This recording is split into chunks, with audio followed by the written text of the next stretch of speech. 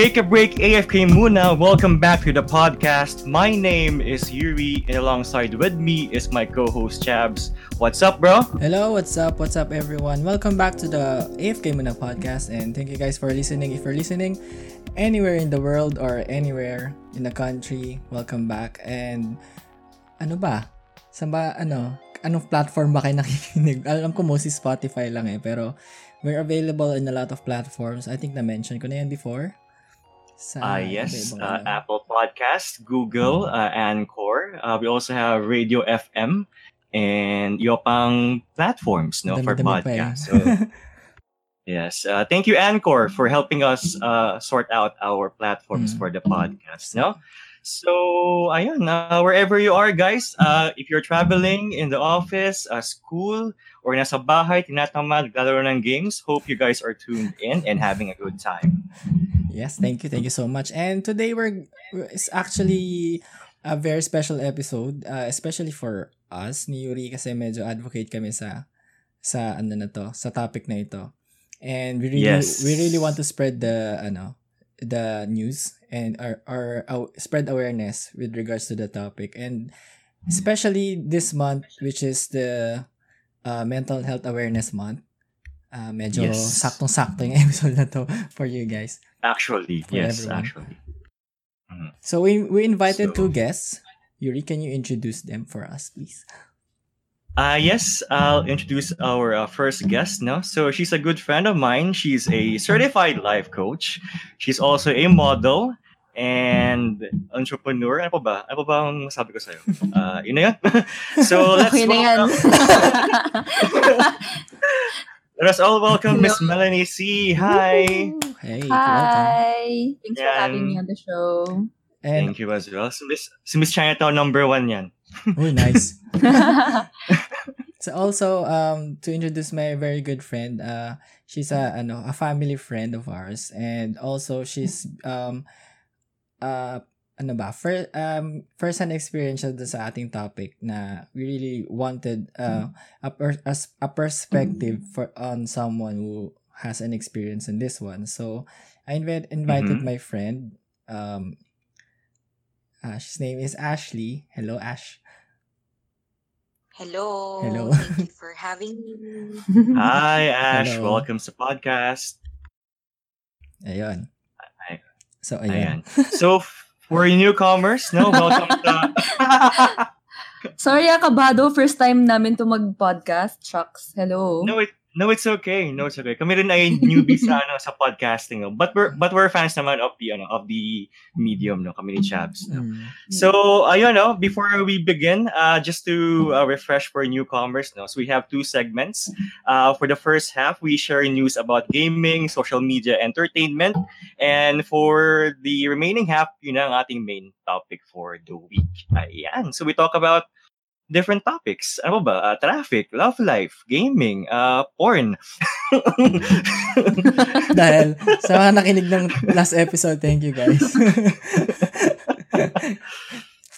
Anyway. Ayan. So we talk about anything under the sun. So welcome sa AFK Muna podcast. Ayan. Woohoo. So shall we start the show, sure, my friend? Let's go. So, i-start ko muna, very real quick lang. So, shout out pala sa mga taga Davao. I heard nagkaroon ng earthquake dyan kanina. Yes. I mean sa at yung time of this recording, nagkaroon ng earthquake sa Davao. I think 6.7 or pataas ang ang magnitude. I hope you guys are all safe and sana nakapag-evacuate ng maayos. And yes. Yun. I hope yun lang. Praying for everyone. And yun lang. Yes, same. Likewise. Medyo malala daw sabi ng friend ko from Jensa naman. So, hope you guys are okay. May friend ako sa Davao na malapit sa epicenter na nagsasend ng pictures kanina sa amin. Na may school na talagang sira-sira and yung mga buildings talagang gumigewang. It's very, very scary. Oh no.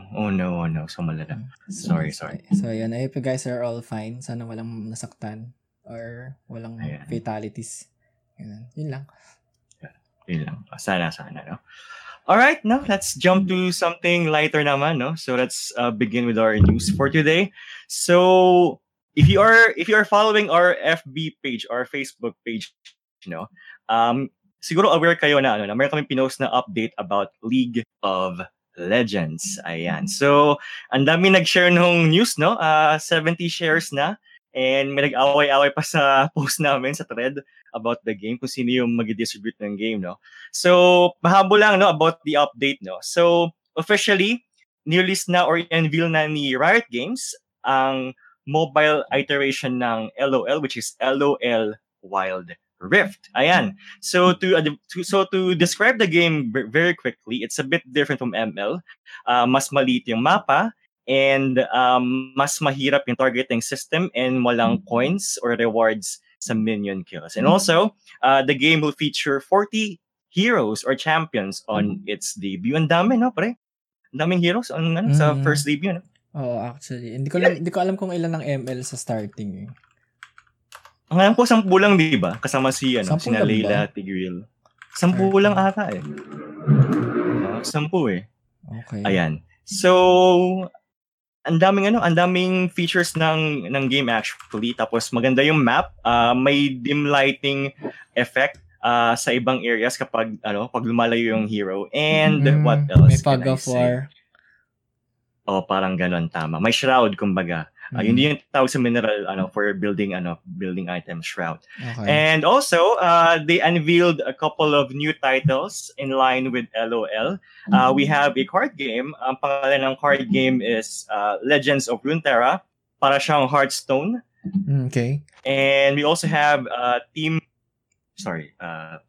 Fight Tactics. It is a chess-like game naman. Oo. Yun yung nila, yung auto chess nila. Auto chess title. Yes, auto chess game nila, yes. And lastly, meron silang fighting game that is still in development. What? Fighting game? Fighting game, pre. LOL characters. What the hell? Anyway, that's kinda parang ang layo ng genre. Yun nga eh. From MOBA to lastly, fighting. Sige. Oh, layo, di ba? May sapakan. Tapos, ito, pinaka-last na project under the franchise, at least for the 10th anniversary, So, meron silang bagong animated series, it's set to premiere next year. The title is Arcane. It's a CGI animated show. Ayan. Dami mga pakulo ni Riot Games, So, very nice. Congrats, It's a good time to be a fan of LOL. And Moonton, it's time to step up. Good luck. Good luck naman. Good luck, Mobile Legends. Pero I guess they'll keep up next year, They have man. coming updates Moonton naman. pa ba? Siyempre, Moonton pa ba? Sila pa ba? Ayan, that's it for our gaming news. Okay. So, meron, may news ka pa ba? Or something? Yes, I'm done now with my bucket basically. Ayan. Okay. Sige. Meron akong news that a friend of mine suggested na an avid listener of the show or the podcast. Ayun, there's a K-pop star named Sulli. Tama ba ako? I hope I didn't butcher her name. Anyway, Sulli Sulli. Yeah, Sulli. Yeah, Sulli was found dead at her home. I think this is today. As of this recording. Yesterday. No, October 14. So, she was found dead at her home. From based on the news, she was a victim of cyberbullying. Kaya parang nagkaroon siya ng depression and ayun, she suffered from severe depression. So, ayun, kaya siya nag-suicide. So, yeah, it's a very very sad news, and I think my friend got triggered with this one and she got really parang nagalit siya kasi parang why do people parang resort to cyberbullying over something, di ba? Parang I don't know.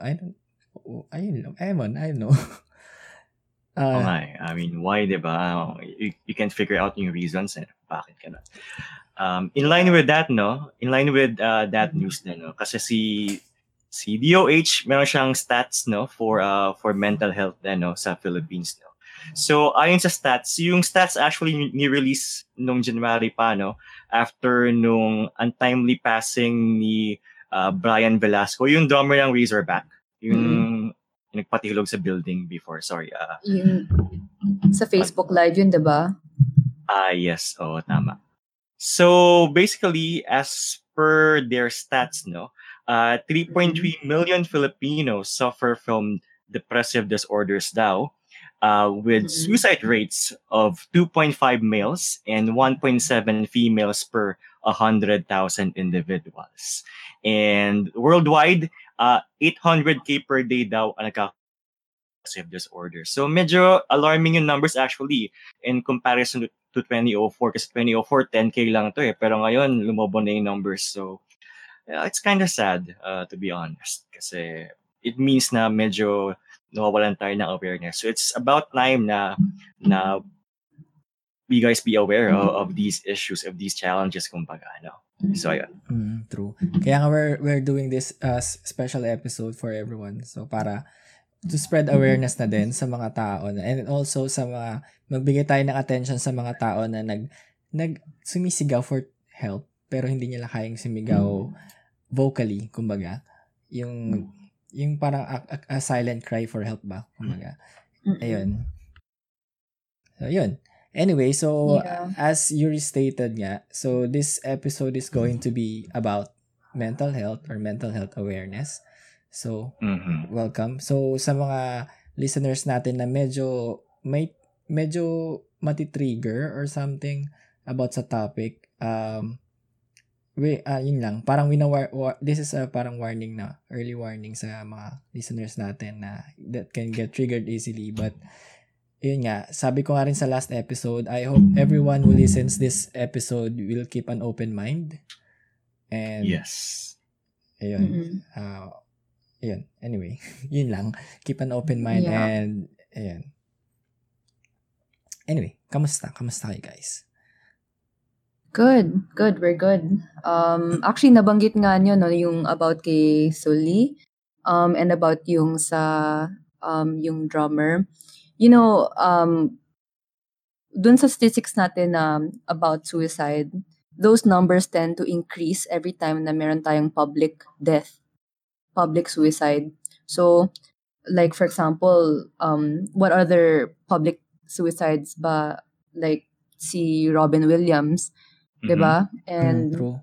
We have all these famous personalities na right after news of their death, typically there are about 50% more na biglang spike. Even the suicide hotlines suddenly become really busy because people suddenly feel that, maybe it's time also. Baka ako din. Parang ganun. No. Because really, when it comes to suicide, people, alam mo yun, you want to be understood. Ba? And you think na if other people are doing it, na baka ito rin yung dapat kong gawin to get out of all this mess. Okay lang gawin ko kasi. Yes, although, lalo kapag idol nila yung gumawa na nag-suicide. Parang anong nangyari na maybe wala na akong parang hope kasi itong tao na I look forward or parang I look up to na kaya niyang gawin to. Maybe gawin ko na lang din, parang ganun. And may narinig ako ng podcast before na they're talking about this. I think yung nakalimutan ko kung anong movie sa series ito sa Netflix Ano ba yun? Yung about sa suicide din. Ano nga bang, alam mo ba yung Yuri, yung series na yun? Is it movies? Sorry, series. Oh, series. I've been watching. I forgot. Basta yung 13 Reasons Why. Yan. Tama. The show. Yeah. Yan. I heard yung paglabas nung na yun, nung series na yun, dumami yung suicide rate sa US. Ayun. Parang, basically, parang, pag tinignan kasi nila, parang, niro-romanticize nila yung suicide sa sa palabas na yun. So, maraming nag-attempt or maraming nag-suicide talaga when they watch that series. So, it's really sad. I don't know why. Pero, ayun nga, kaya nga nandito tayo to understand better the situation or the issue. So, ayan. Ayan. So, we have actually si Yuri, hindi we. Yuri prepared some questions for our guest for tonight. Great. So, ayun, you want to start it off, Yuri? Sige, sige. Let's start with our guest, Ash. Hi, Ash. Hi. Hello. Hi. Ayan. So, can you share to us yung mga experiences in line sa ating sa ating topic for today, since you mentioned nga na off mic na you want to share your experiences nga uh, in the past, so can you tell us more about them? Yung during the height of my depression. Yeah. Yes. So bigyan ko lang kayo ng konting background. Yan, sige. No. Background. So student pa rin ako, fourth year college. January last year, 2018. After no Christmas break, pagbalik ko dito sa Manila dahil taga-province ako, bigla akong dito nagsimula, na homesick ako. Tapos bigla akong parang nagtitig lang sa bintana na ano pang ginagawa ko, bakit pa? Doon nagsimula sa pagiging yung sa homesick ko, then hindi ko na malayan na nagbabago na pala ako. Every night, swerte na kung maka 3 hours ako natulog. Kung nakakain ako. Pero naliligo pa naman ako. So, in denial ako sa sarili ko na there's something wrong with me. Dahil sabi ko, may nagagawa ko pa naman, nakapasok pa naman ako. Kaya ko pang lumabas. So, in denial talaga ako. Hindi, walang mali sa akin. So, ang nakapansin, yung friends ko. Dahil nung una, kaya pumasok from morning to evening. Hanggang sa naging 4 na klase na lang pinapasukan ko, hanggang sa naging 2, hanggang sa naging 1, hanggang sa hindi na ako pumapasok. Yun yung sinasabi ng friends ko na, try mo kayang magpa-check up. Sabi ko, bakit? Hindi naman ako depressed, kaya ko pa naman nakakapag-cellphone pa ako, parang nakakalakad pa ako. Alam ko sa sarili ko na nawalan ako ng gana. Due to maraming reasons like pressure din. Dahil nag-stop ako ng schooling, laging tinatanong sa akin ng mga tao, kailan ka nag-graduate? So, doon din nagsimula. Sa pressure talaga. Then, family problems, ayan. Tapos, feeling ko isang malaking factor din yung verbally abused ako noon. Oh. By who? Ng ex ko. So, parang talaga yung self-confidence ko. Hanggang sa, ayun, ang dami ko nang iniisip. Bakit pa ako nabubuhay? Akala ko parang, aware naman ako doon sa depression talaga before pa. Pero, iba pala talaga kapag ikaw na yun naka-experience. Hindi mo alam, bakit sobrang bigat ng dibdib ko? Wala naman akong, alam mo yung wala na akong iniisip. Sobrang blanco ng utak ko. Yeah. Pero nakahiga lang ako for hours. Like from morning to evening. Nakahiga lang ako. Kahit inom ng 1 basong tubig, hindi ko magawa. Dahil wala na akong energy.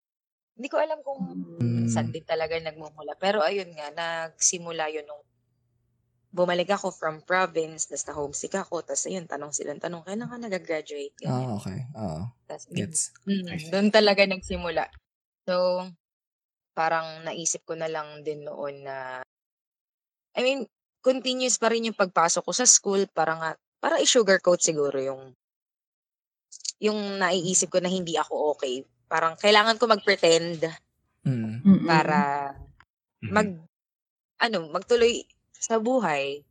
Pero alam ko na there's something wrong with me. So yung, ulit yung question? Sorry. Ayun nga, can you share to us the challenges you've had in the past? Parang kasi nung high school ako, parang may nakitaan ng mali sa akin. Which is ang stigma kasi, mula noon hanggang ngayon. Pag nagpa-psychiatrist ka, baliw ka.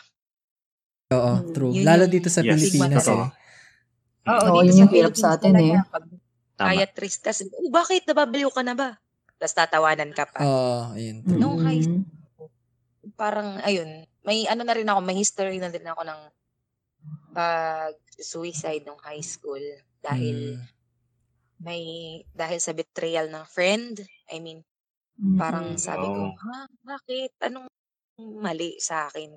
Pinapakisamahan kita ng buo, pero bakit kailangan mo kong talunin? Bakit kailangan mo kong sabihan na masasama? Ganyan. So, siguro masyado rin lang akong emotional na tao. And masyado ako nag-i-invest ng pagmamahal sa friends. Kaya sobrang nasaktan talaga ako. Nung high school ako, dapat ipapa-psychiatrist ako. Pero hindi. Ayoko pumayag. Umiiyak talaga ako noon. Dahil sabi, bakit hindi ako baliw? Yun yung sinabi ko. Dahil stigma nga na, yun, pa-psychiatrist ka, baliw ka. So, ayun, yung isa pang, ito yung grabing panic attack ko na one time naglalakad ako papasok ng school. Andun pa lang ako sa may 7-Eleven malapit sa school namin. Sobrang nagshe-shake na yung tuhod ko, yung kamay ko. As in, sobrang shaky. Na, ang anxious yung feeling ko may mangyayaring masama. Na kahit wala naman. So, ayun, umakyat ako sa classroom namin. Hindi ko kinaya. Nag-breakdown ako for 2 hours, 3 hours sa klase. Okay. Grabe. And hindi pala talaga nakokontrol. Na kahit sinong magpatahan sa'yo, wala. Kahit prof, hindi ka mapapatahan ng prof. Yun nga yung sabi ng friends ko, hayaan nyo lang siya. Titigil din. Kasi nakita na nga nila, nag-breakdown ako dito sa bahay, nagkukulong ako. Kaya ayun. Yun yung isa sa pinakang ang hirap pala pag inabutan ka sa isang public na lugar. Lalo na kung hindi naman alam kung ano yung nangyayari sa'yo. Kasi may time din na nag-breakdown ako. Galing ako OJT naman ito. Last year din. Nakikita ko yung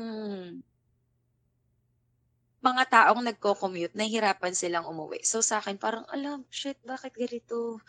Bakit ganito sa Pilipinas? Bakit nahihirapan sila? Iyak ako ng iyak sa UV. Pauwi. Okay. Dahil yung nakikita ko yung stress ng bawat Pilipino. I mean, hindi ko naman problema. Pero siguro dahil nga na-experience ko yung, I mean, nagsasuffer ako from depression.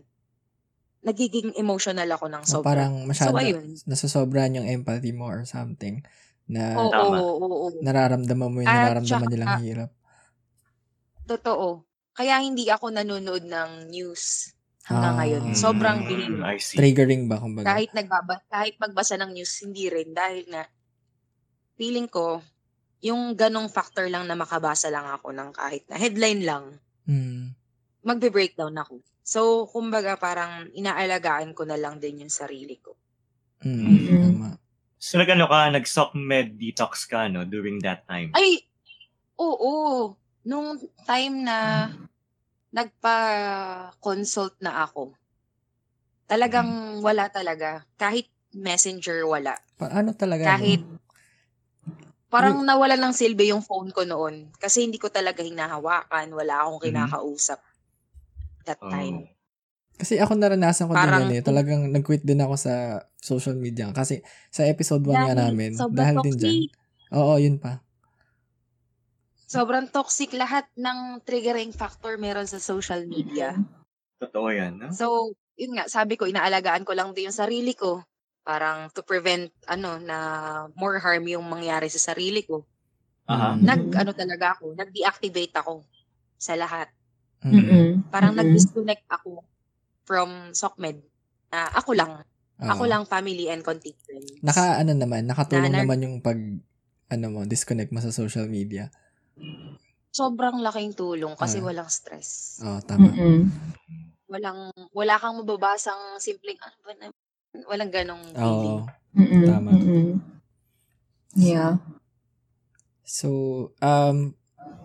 sa tingin mo, Mel, so what are the common factors na nagtitrigger ng mga ganitong conditions?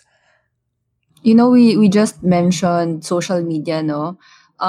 Isang factor din yan. Kasi, you know, when it comes to mental issues or mental illnesses, marami kasing factors yan eh. Pwedeng biological, pwedeng psychological, pwedeng environmental. And social media, it falls under environmental, right? Even the media, even TV can damage us. As simple as yung mga magazines, nakita natin sexy mga babae, tapos titingin tayo sa mirror, bakit hindi ako kasing sexy? And then boom, biglang we have a problem now with the way we eat.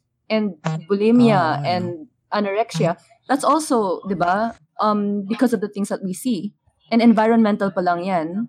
Di ba? What more yung mga biological, yung mga genetics, yung or let's say brain trauma or substance abuse or other things like yung mga abuse, neglect ng mga friends natin, parents, or yun nga, of our significant other, diba? So, ako masabi ko lang, grabe Ash, grabe yung na-share mo, and I feel it's very strong for you to have, opened up to us about it. At least, diba, for our viewers, ma-realize sila na there's actually ganito na nangyayari sa mga tao, and you don't expect it to ever happen until it's there. So magugulat ka na lang. Yeah, because actually, ako naman, I'm not a psychologist, guys. By the way, I'm a life coach. So mostly, I help people who are going through inner struggles. Nothing along the clinical line. Although kaya rin ako napasok sa ganito is because I've also had my own share of personal, issues in the past. Na parang when it comes to a point na what you feel, what you think, is something that becomes physical, right? Yung kunyari, I mean, there's a term in psychology when you hear psychosomatic pain or psychosomatic disorders. Like before, nung na-depress ako, I was wondering, student pa ako before and I was talking to my prof kasi, clinical psych siya. And I was saying, Prof, bakit ganun? Right now, I'm going through something and then I'm eating dinner but I can barely finish my food. I take one subo. Tapos, alam mo yung kailangan 3 very big gulps of water para lang malunok ko siya. Otherwise, naisusuka ako ulit. Tapos parang sasabi niya, oh, no, dear. This is actually because you're going through so much that your body is overwhelmed to the point na ayaw na tanggapin kahit pagkain. So, 'di ba? Parang ang laki ng effect actually ng emotions natin sa nararamdaman natin physically. Na true. Let's say as simple as nasa stress ka sa office. Later on, I mean like when I was working corporate, I was very stressed, and then later I went to the clinic asking the nurse bakit ang sakit-sakit ng tiyan ko, tapos umaangat yung acid. And sabi nila, yeah, kasi stress yan. Tapos, alam mo yun, I after getting out of the corporate world, tapos hindi na ako, like I took a detox muna of everything. Tapos, I could say na hindi na ako stress-free. Wala na rin ako acid reflux. Wala na rin ako mga migraines. So, that's just, it just goes to show na things that we feel and experience can actually affect us physically. Kung tayo nga may toothache, pupunta tayo sa dentist. Kung tayo may pimple, pupunta tayo sa derma. Ngayon may problema tayo sa emotions natin. We're gonna say na if you're gonna go to a psych, may problema ka sa utak, 'di ba? So we really have to understand that, and be more understanding of the people around us, 'di ba? Actually, dapat mawala na yung stigma na yan na baliw ka kapag pumunta ka ng psych. Tama. Actually, sa sa experience ko, katulad nung sinabi ni Ash kanina na parang in denial nga na, hindi naman ako depressed Kasi parang, when you're, parang suffering from this one, minsan talagang hindi mo alam Hindi mo alam sa sarili mo na you're suffering Parang, yun nga, yung sinabi nga ni Ash kanina, na nakarelate ako doon kasi yung parang, okay naman, nagagawa ko naman lahat ng normal routine ko sa araw-araw. Pero yung sa akin naman, may moments na parang ako napi-PMS. Na parang, bigla na ako nalulungkot, pero hindi ko alam kung anong problema or anong ginawa or nangyari sa araw ko. But bilang, tas tatanungin ako, okay ka lang ba, pre? Okay lang. Bakit ang ang down mo? Sabi ko, hindi ko rin alam ba't ako nalulungkot? Parang ganun. Or hindi ko rin alam bakit nagkakaganito ako. So parang yung una talagang, parang inisip ko, baka baka wala lang ako sa mood. Pero, ayun, parang nung talagang ni-research ko, bakit ako nagkakaganito? Meron ngang parang pala talaga siya sa depression or something. Pero kasi hindi naman ako yung super depressed na to the point na talagang suicidal naman na ganun. Pero may mga nagtitrigger sa akin ng ganun minsan na naiisip ko na gusto kong yun din, naisip ko din yung sa pressure nga sa studies and also sa work. Kasi bago ako napunta sa work ko ngayon, parang 3 years akong walang trabaho and kahit anong pasa ko ng resume or kahit anong interview pinasukan ko, talagang walang tumatanggap sa akin. So, I think yun yung isa sa mga nag-trigger sa akin para magkaroon ng depression. Kasi parang am I not good enough to land a job or something na parang ganun. So talagang nagkaroon na ako ng anxiety na takot na akong pumunta ng interviews kasi napapahiya lang ako or something na ayun. So ang ginawa ko talaga na lang ako, work from home or parang nag-racket-racket na lang ako na yung sa akin talaga.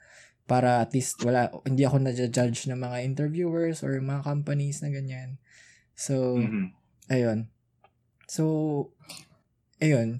I think nag-trigger ito dun sa pinakauna kong job interview na sinabi sa akin na nag-apply ako sa isang IT job as a programmer. Tapos parang ang sinabi sa akin, tinanong niya ako na, marunong ka bang magganito? Sabi ko, hindi po. Siyempre, first job di ba? Nag-a-apply ako. Siyempre, hindi pa ako marunong. Marunong ka bang ganitong language? Or marunong ka ba ng ganitong database? Or marunong ka mag-SQL? Ganun. Sabi ko, hindi po. So, anong alam mong ganito? Wala po ako alam na ganyan. Ganun. So, parang ako, tapos parang, bakit ka nag-a-apply ng IT? Wala ka naman palang alam. Parang ginanon ako, literal Yun yung pagkakasabi sa akin. Loko-loko? Oo. Fresh grad nga Literal, yun yung sinabi sa akin. Nag-a-apply ka ng IT pero wala kang alam. Parang gano'n. Sabi ko, opo, parang napagano'n na lang ako. Parang as in talagang gusto ko nang umiyak at that moment. Pero, syempre, pa rin, poise pa din. Syempre, interview yun. And sabi niya, sige, ganito, offeran kita. Training, probationary period for 2 years. Pero ang sweldo mo, 10K lang. Sabi ko, what? Sa yun? Sa Pasay yun. Imagine, I live at Fairview, tas sa Pasay yun. Papasok ako araw-araw. Tas 10K lang yung sahod. Diba? Tas IT work pa, no? IT Tas work 10K pa. Parang ako, no. Parang ako, pinahiya mo na nga ako, tas ibibigay mo pa sa akin. Parang, di ba? Parang, feeling ko yun yung unang nag-trigger sa akin So, nung una talaga in denial ako na, hindi, okay lang to. Siguro, ganito lang talaga sa interview. Kasi first interview ko yun So, baka ganito lang talaga, kailangan ko lang tiisin. Pero yun pala, meron na pala ako nararamdaman na hindi ko pa siya alam noon. Then eventually talaga nag-build up lang siya. Ayun. You know, for the sake lang of our viewers, you mentioned, 'di ba, na nagpapasa ka ng mga resume and then parang feeling mo pa rin na hindi ka natatanggap. You know, that's already enough to cause depression. Tapos yung coupled pa yung nag-interview sa'yo, tapos ganyan yung pananalita. 'Di ba? It reminds me so much of this experiment na naaral namin before sa college. Guys, i-mention ka lang. So, there's this, if you've heard Seligman's learned helplessness theory. Bali, it was with dogs kasi. So, they wanted to do conditioning on the dogs. Right? So, they put, bali, 2 groups of dogs. Yung isang group ng dogs nilagay sa isang box. I don't know if it was a crate or a cage or a box. Basta one confined space. Tapos may maliit na hati sa gitna wherein the dog can jump over easily. Okay. Right? So, imagine mo lang, nakahati siya. So, may left side, may right side. Right? So, let's just imagine, the left side, naka-connect sa maliit na kuryente. So, the researchers can actually shock the dog, like administer a light shock to the dog. Gets? So, syempre, when they did this to the first group of dogs, the dogs, they were placed on the left. Ini-shock yung dogs, tatalon sila, pupunta sila sa right, diba? Tapos okay na. Now, for the second group, what they did was, before putting the dogs in the box, they conditioned them na they will ring a bell, tapos administer a shock. So yung dogs, parang, what? Di ba parang, ano ginawa ko? Nakuryente ako. Tapos they'll ring the bell again, then shock the dog. Multiple times, ring the bell, shock the dog. To the point wherein, mag-ring pa lang ng bell, yung dog, hindi pa nakakakuryente, nakukuryente na siya. Oh no. Nagpapakita na siya ng parang gulat and yung pain even though it hasn't happened yet. So the dog, alam mo yung tipong kahit anong gawin niya, basta marinig yung bell, poop, okay, kuryente na. And then, nilagay sila dun sa box. Funny thing is, when they were placed in the box, no more bells, okay? Okay. The dog's on the left side of the box, kinuryente. Unlike the first group, na hindi tinuruan ng helplessness, these dogs in the second group, pagka kuryente, what they did was they just lied down. Okay. And just continued receiving the shocks. What? No. Hindi na nila inisip na pumunta sa kabilang side. These dogs became depressed. And that's how we understand. This shed light so much on how we understand depression, because these dogs, they understood no matter what they do, damned if you do, damned if you don't. No matter what I do, it's still gonna be like that. Right? So, this just kaya ako lang na bring up is I know that many of the viewers right now may be going through something na alam mo yung kahit anong gawin mo, hindi enough. I know many of you may feel na stress na stress, pagod na pagod na. But I want everyone to know na it's all a matter of perspective din. Okay, fine. Sure, many of us, we have biological factors also, right? Genetics and everything. And it could be a biochemical reaction that we need talagang meds to help us get through. But for many of us, kaya natin to know that, like the dogs, pwede silang mag-jump over to the other side para maging safe, but they stayed and just received it because isip nila wala ng paraan. Mm-hmm. Okay. Yeah. And I want to share lang din na for the many of the people that I've been speaking to since I'm a life coach, it's been like even for me, myself, I've recently been depressed in mga last year, and what really helped, kasi diba, nafe-feel ko rin yun like quarter life crisis na parang andito ako sa point na hindi ba at this age dapat malaki na yung na-achieve ko in life, hindi ba dapat parang I should be somewhere not here, and that feeling na parang and then true. Parang yung wala kang magawa. But then there's this peace. There's this peace that I have, knowing that no matter what my future is, it's in God's hands. Totoo. Very true. True. So sa mga viewers lang, I hope you know na, just a reminder lang na even if you think na, Satan or whatever else is screwing with your life, lahat yan may purpose. And it's all really to build you up in character, all really to teach you something in life. So if you're facing something right now na sobrang bigat, ask yourself, ask God, what is He trying to teach you from this? True. And look around, find a way really out of it, not just think na wala ka na magagawa. There's always a way if you really put your mind into it. May paraan para ayun. Ako kasi yung ginawa ko before, talaga ni-research ko talaga on how to battle this one. Kasi kung narinig niyo yung last episode, nakwento ko doon na dumating sa point ko na lahat ng tao sa paligid ko na nagsawa na akong tulungan ako kasi hindi ko tinutulungan yung sarili ko. Yun yung term. So, talagang nung narinig ko yun, talagang doon ako nag-snap na parang I really need to do something about this. Kaya talaga nag-research ako. Yan, research really helps. And also, getting professional help din. So, yun. Pero ganun din yung mindset ko na baka kaya binigay sa akin to. Kasi may purpose. I mean, purpose ko na tulungan yung ibang tao like me. Correct. Na nagsasuffer din sa ganito. Dahil sabi ko nga, sabi ng boyfriend ko sa akin, bakit sobrang helpful mo naman sa mga depressed din? Ikaw nga mismo sa sarili mo, depressed ka din. Sabi ko, yun na nga yung point. depressed ako. So, ang gusto ko, matulungan sila. Kasi alam ko yung feeling ng true. helpless ka, wala kang matakbuhan ng tulong. Ayoko mangyari sa kanila yung dinanas ko. So, ganun yung gusto kong mangyari. At saka sabi nga ng kuya ko, blessing in disguise kasi parang at an early age na depressed ako dahil parang ginagawa ako ng sakit ko na maging mas matatag. Sabi nga nung pinsan ko, maging matured mo ako. Unlike before. So, ayun, parang tinitignan ko talaga as blessing in disguise na maraming binago sa akin in a positive way. Yung depression ko na, kailangan ko pala mag-suffer through a lot para maging better ako. Yes. So, ayun. Totoo talaga yan na may purpose talaga lahat ng pain.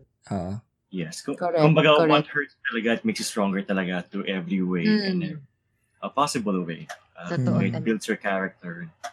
Parang ano yan parang marathon lang yan, kumbaga, parang marathon na yung hita mo sumasakit, yung binti mo sumasakit, yung kalamnan mo sasakit. Pero once you reach the end of it, iba yung feeling.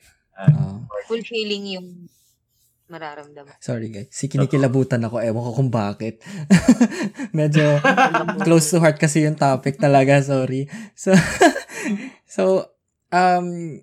Ashley, sa mga listeners natin na who are currently having this kind of experiences, so can you tell them, hindi naman siguro iba-iba naman kasi tayo na experiences, pero ang question ko lang is yung paano ka nagko-cope up every time you are having these attacks or these feelings.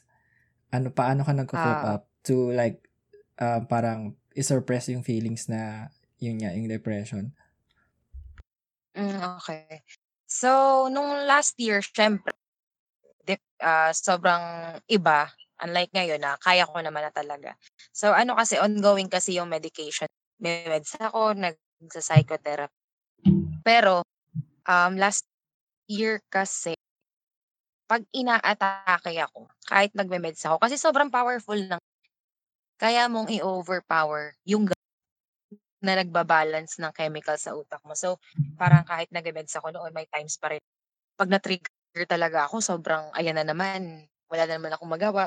At saka yung episodes ko, naglalast kasi ng halimbawa mga 3 days, 5 days. Oh, wow. That long? Wow. As in, malala ang depression. Ang ginagawa ko noon, umiiyak, tinatry kong wag mag-self-harm. Nagawa ko na Pag sinabi ko kasi, sorry sa mga listeners natin, pero pag sinabi ko magpapakamatay ako, kaya kong gawin. Na yun yung kinakatakot ng family ko. Kasi pag sinabi ko, ginagawa ko. Hindi basta sabi lang. Wala akong post sa StockMed na yung, di ba, hindi naman sa pag-ano kasi yung iba. Yung iba parang nagpapapansin lang. Sorry, pero ganun yung iba. Pero ako, walang nakikitang post na. Kaya nga yun yung kaya din sila natatakot. Oo, yun yung nakakatakot. Tahimik lang ako, pero So, ayun nga, dati, may times pa rin na kahit ongoing na yung meds ko, may times pa rin na nagsiself-harm. Siguro, June last year, self-harm pa din na ako. Pero as time goes by kasi, katulad nito, nagkaroon na, ito may nostril piercing. Ito, last attack ko kasi ng bonggang malala.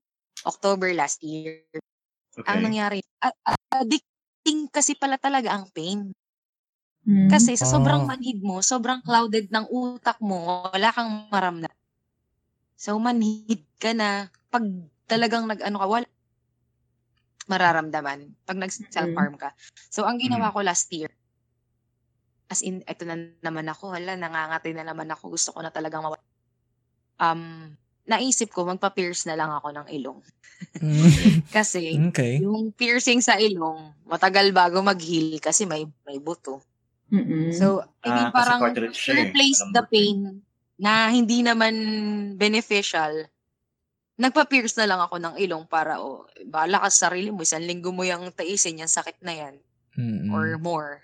Pero in my case, 1 week lang okay na. So, gumagawa ako ng way para hindi ko nahanapin yung pain. So, yun yung pinaka-last. Tapos, pag ina-atake ako may panic attack ako. Mm. Okay. Pag nagpa-panic attack ako, malala din anxiety ko. Actually, parang, this past few days, anxious ako. Ewan ko kung bakit. Pero, ayun, pag yung sobrang ganun, ang ginagawa ko, naglilinis ako ng kwarto. Oh. As in, Okay. anong oras, kung anumang oras ko maisipan, 2:00 ng madaling araw, Mm. ganun yung Alright. ginagawa ko. Kasi may nabasa ako na article sa Facebook na parang, kapag daw naglinis ka ng bahay, nakaka-release ng stress. Mm. So, nung nag-panic attack ako ng malala, trinay ko. And totoo nga pala. Akala natin stressful kasi daming kalat, daming tatapon. Pero, kabaliktaran pala kasi nakakapag-release ka ng stress. So, doon ko binubuhos. I see. I think I think dito pumapasok yung lagi ko nababanggit. I think nabanggit ko din sa last episode yung nagkakaroon ka ng parang yung dopamine rush or yung dopamine rewards kasi since yun, nalinis mo yung kwarto mo, so para nagkakaroon ka ng feel good hormones kasi nire-reward mo yung sarili nyo na natapos ko tong bagay na to na mahirap. Parang Yes. you're Like, really parang feeling good. sobrang sarap sa feeling na So, imbes na magmukmuk ako, mag-hyperventilate ako, may nagawa akong maganda. True. Productive. So yun nga, nasabi ko din yun na parang you really have to find something na to turn this negative feeling into a positive one or negative Yes. action into a positive one. So, ikatulad din sa akin naman, whenever I'm feeling kind of depressed or yung feeling down, yun yung sinasabi ko kanina na nadadown ako over I don't know why. Pag nararamdaman ko yun, talagang diretso ako sa gym. Buhat. Siguro yun yung... Kasi pag nag-gym, ayun yung isa sa mga advices ng doctor ko. Mag-yoga ka, mag-gym ka, mag-swimming ka, mag-dance class ka. Correct. Anything na madidistract ka. Siguro pwede mong gawin. Yun yung ano ko for self-harm, yung gym. It's a good kind of harm, pero yun nga. Yes, productive harm. May pain nga naman. Yun yung pang-divert ko sa... At least yung pain sa muscles lang, hindi sa dibdib. Yun yung Pogi ka pa. Pogi pa. Oo, may glow ka pa, men. Or takbo kayong marathon, 42 kilometers. So, ginawa ko last time. Siguro yung mga iniisip na iba dyan na kapag nag-gym ay medyo sadista or masokista. Hindi po. Mali mo na lang sa pain. We know. Kami ay fitness advocates, no? So we can attest to that, yo. Tama. Ayun. So, ano ba? For Mel, do these conditions cause detrimental effects to our physical body? Of course, siguro one reason na din syempre yung self-harm. Pero meron pa bang iba? Yeah, like, di ba kanina may na-mention na akong psychosomatic pains and disorders. Again, so anything psychosomatic, if you hear it, na it means may pain and may physical, like real physical, paano ko explain? Basta may legit na nangyayari in your body and it's because of something that you feel. Meron pa nga alam mo yung broken heart syndrome? Yes, I've heard. Yeah, so it feels like a real heart attack, but it was caused by an emotional stressor. And isang sikat din na personality, shocks, wait, sino yung detective? Tapos may kasama siyang sidekick, Watson. Si Sherlock. Yeah, si Sherlock. Sorry! Wait, sino ba to? Si Downey ba to or si Cumberbatch? Hindi, basta si Watson, yung character na Watson. Diba he limps? Wait, yung Hobbit? No. Si Hobbit ba to? Wait lang, the one on the book. The one on the book. Hindi, sinasabi ko yung character. The character of Watson. Sorry. No, the character of Watson in the show. Sorry, nag-limp siya. Fiction, but it's still the idea na he has a limp because he came from the war and then he came back with the limp. Yes. Pero nasa isip lang niya yung limp eh. Yeah, so when may actual like real life action, nawawala yung limp niya. Tapos na-realize niya it's actually a psychosomatic thing na totoo because alam mo, sobrang powerful ng mind Parang natin to the point PTSD. wherein kahit eye Totoo. color na babago, Mm. legit, Mhm. like Seryoso? there are cases, like as in, parang Di ba bizarre yung cases. yung mga sumisikat sa Facebook na parang kung pink ba or mint green, ganyan. Oh, Okay. Parang okay. pagtingin mo pink, tapos pag na-convince ka na mint green, ay mint green nga pala. Oh, Yung mga that's ganun, yung golden weird. blue dress. Okay. Well, may ganyan din. Although I'm talking about like eye color, like legit, like iris. Ay, Ah. awe? Like, I see may na. mentioning Talaga? the correct part of the eye. Yeah. I mean, di ba meron pa nga yung parang multiple personality Yes. na may like legit na case na wherein nagbago talaga yung color of the person because the person thought they were someone else. Gets mo? Oh, no. Okay. Okay. So, ganun ka-powerful yung brain natin. Yes. Pwede Grabe. natin i-google. Kaso nga, alam ko lang it happened. I just don't have like the legit details of who it was and but yeah. Grabe, no? Ganun pala Grabe. kalakas yung Ang galing. Yeah, very, very powerful. Yun nga yung sinasabi ko kanina, sobrang taas ng dose nung gamot ko before na parang parang sleeping pills. Pero kaya kong labanan. Kasi iniisip ko, ayoko matulog. Ayoko pa matulog. Oo. Totoong powerful yung utak mo. Kasi kung anong isipin, yun yung mangyayari and magagawa mo. So, totoo yan. Kasi before din nagkaroon ako ng injury before nung June actually, bakit meron akong race noon, pero nagka-injury ako. So, nasideline ako for 2 weeks. Tapos, after mula nung pain, nung mismong condition, parang meron akong yips na somehow. Kasi parang, I feel pain kahit wala namang problem yung ego. It turns out na parang inisip ko lang pala, parang gano'n. So, ayun, slowly but surely, nag-train ako for that. So, naka-recover naman ako eventually. Though, yun nga, nabis ko yung race. So, medyo nakakalungkot na. Ayan. Tama. So, how do you guys feel about people saying that yung depression ay it's all in your head? How dare you? It's not. Diba? Ako yung trigger. Guys, kasi syempre the head, it governs the body, diba? Hindi naman kasi it's all in the mind. Yun. So, yun, kaya ko nga talagang gustong i-push itong episode na ito because I really want everyone to know and be aware that it's not really in our minds lang na pag depressed ako, malungkot ako, ay malungkot kasi iniisip mo malungkot ka or kasi Tama. Kasi yun yung inaano mo parang nagpapadala ka dyan sa iniisip mo ganun. So, it's not really like that. So, first-hand experience kasi katulad ko nga, nalulungkot ako pero hindi ko alam kung ba't ako nalulungkot. So, di ba, paano ko i-explain sa'yo kung anong nararamdaman ko? Kasi maski sa sarili ko, hindi ko alam kung ano na nangyayari. So, yung mga ganun. Confused, no? Oo. So, yun. Yun lang. Anyway, sorry for triggering you. No, it's okay. Ang bilis sabihin sa iba na it's all in our heads kasi hindi nila naramdaman or naranasan. Parang sabihin lang nila, ako naman nasa sad din naman ako. Iba kasi yung nararamdaman natin. As in extreme sadness, to the point na unproductive ka na, wala ka nang magawa, na yung daily life mo sobrang affected na. Hindi kasi nila alam yung pakiramdam. Kaya mabilis nilang masabi na andun lang. Pero sobrang nakaka-hurt yun, syempre. Dahil somehow insensitive dahil hindi nila alam nga kung ano yun na pagdaanan ng people na suffering from mental illnesses, di ba? Yeah, hindi nila naiintindihan. They think, they think it's just sadness. Pero with depression kasi it's a prolonged feeling. Tapos you don't feel like there's a way out of it. You feel trapped. Totoo.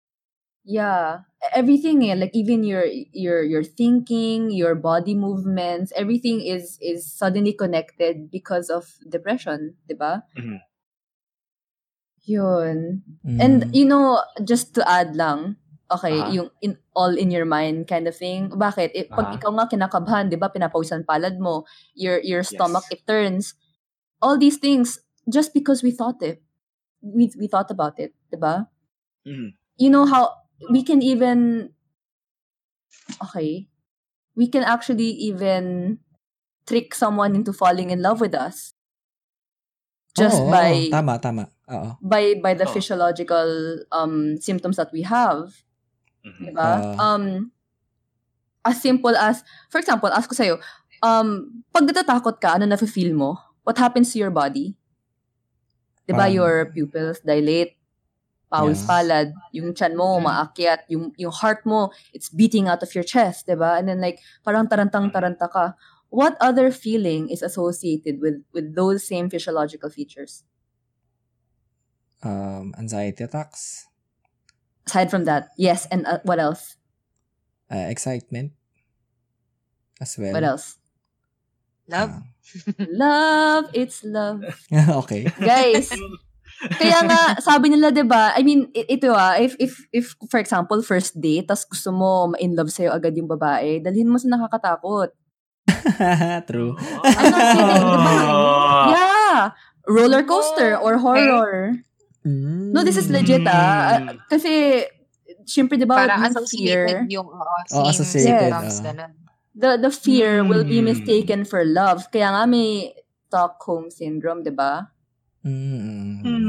Gagawin ko nga yan. Hoy! Magkikidnap si Yuri. Uy, grabe kayo. Hindi, mabait ko ako. Shout out to Evie. Grabe. Ano yun bad yun Parang ano yun misleading. So, Yeah, but I'm just saying it exists. But guys, you know, if you have a pure heart, ligawan nyo ng tama. But if you have an evil, joke lang.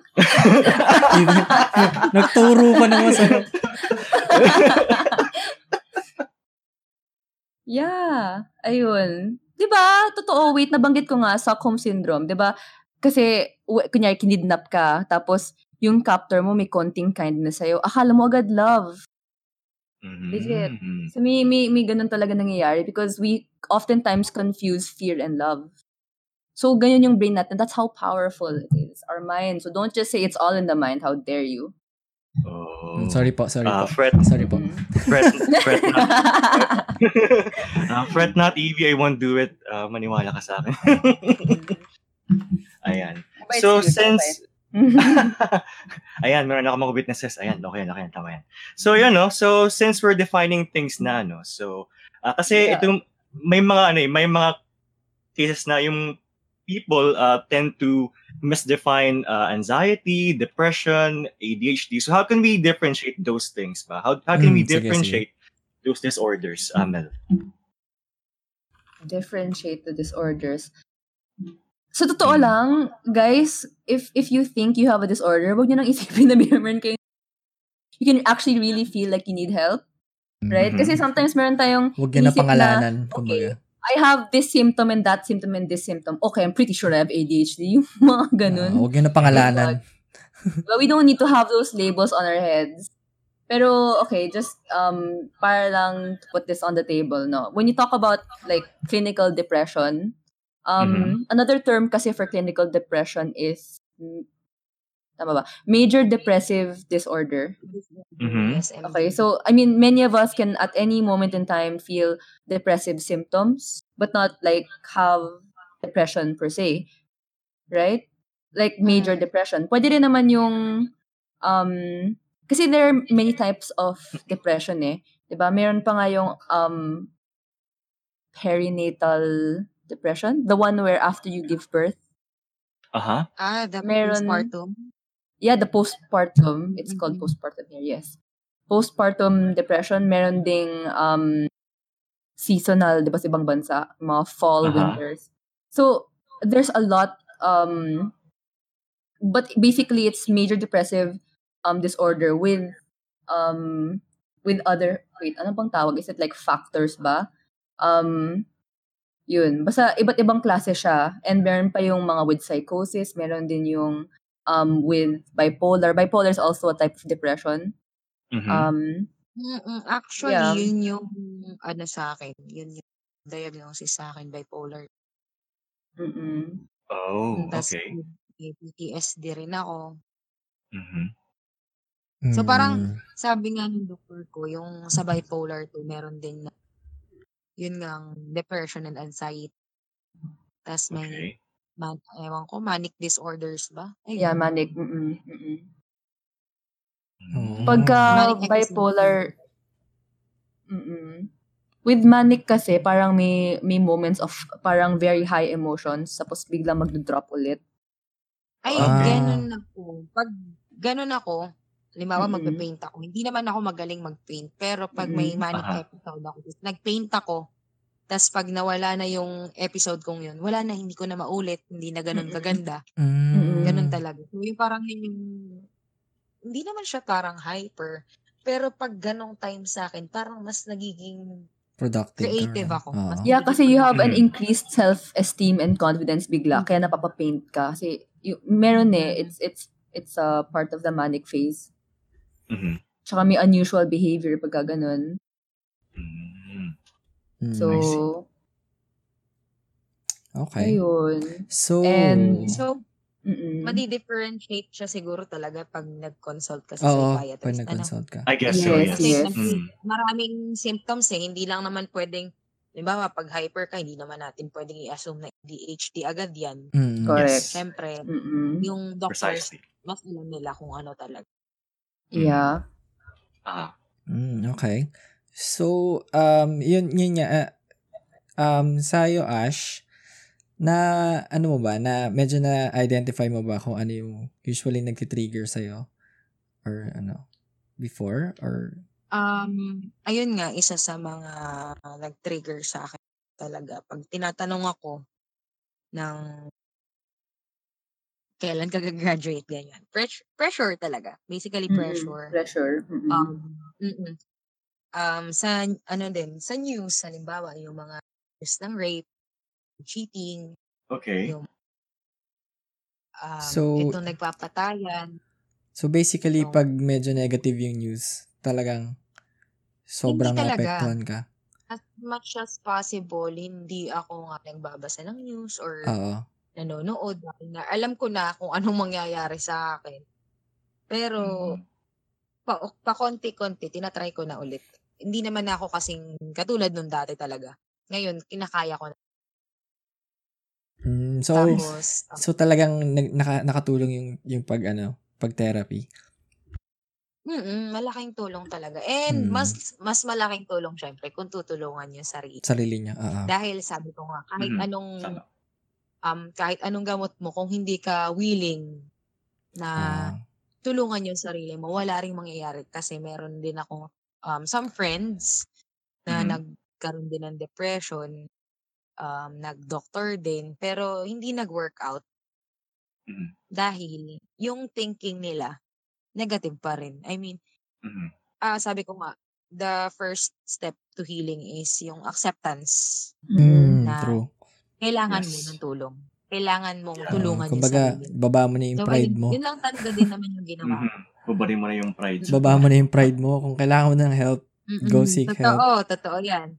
Tama. So, ayun, yun na yung sinasabi ko na hindi nag-work dahil kahit na anong take nila ng gamot, tweet pa din sila na, shit, ayoko na.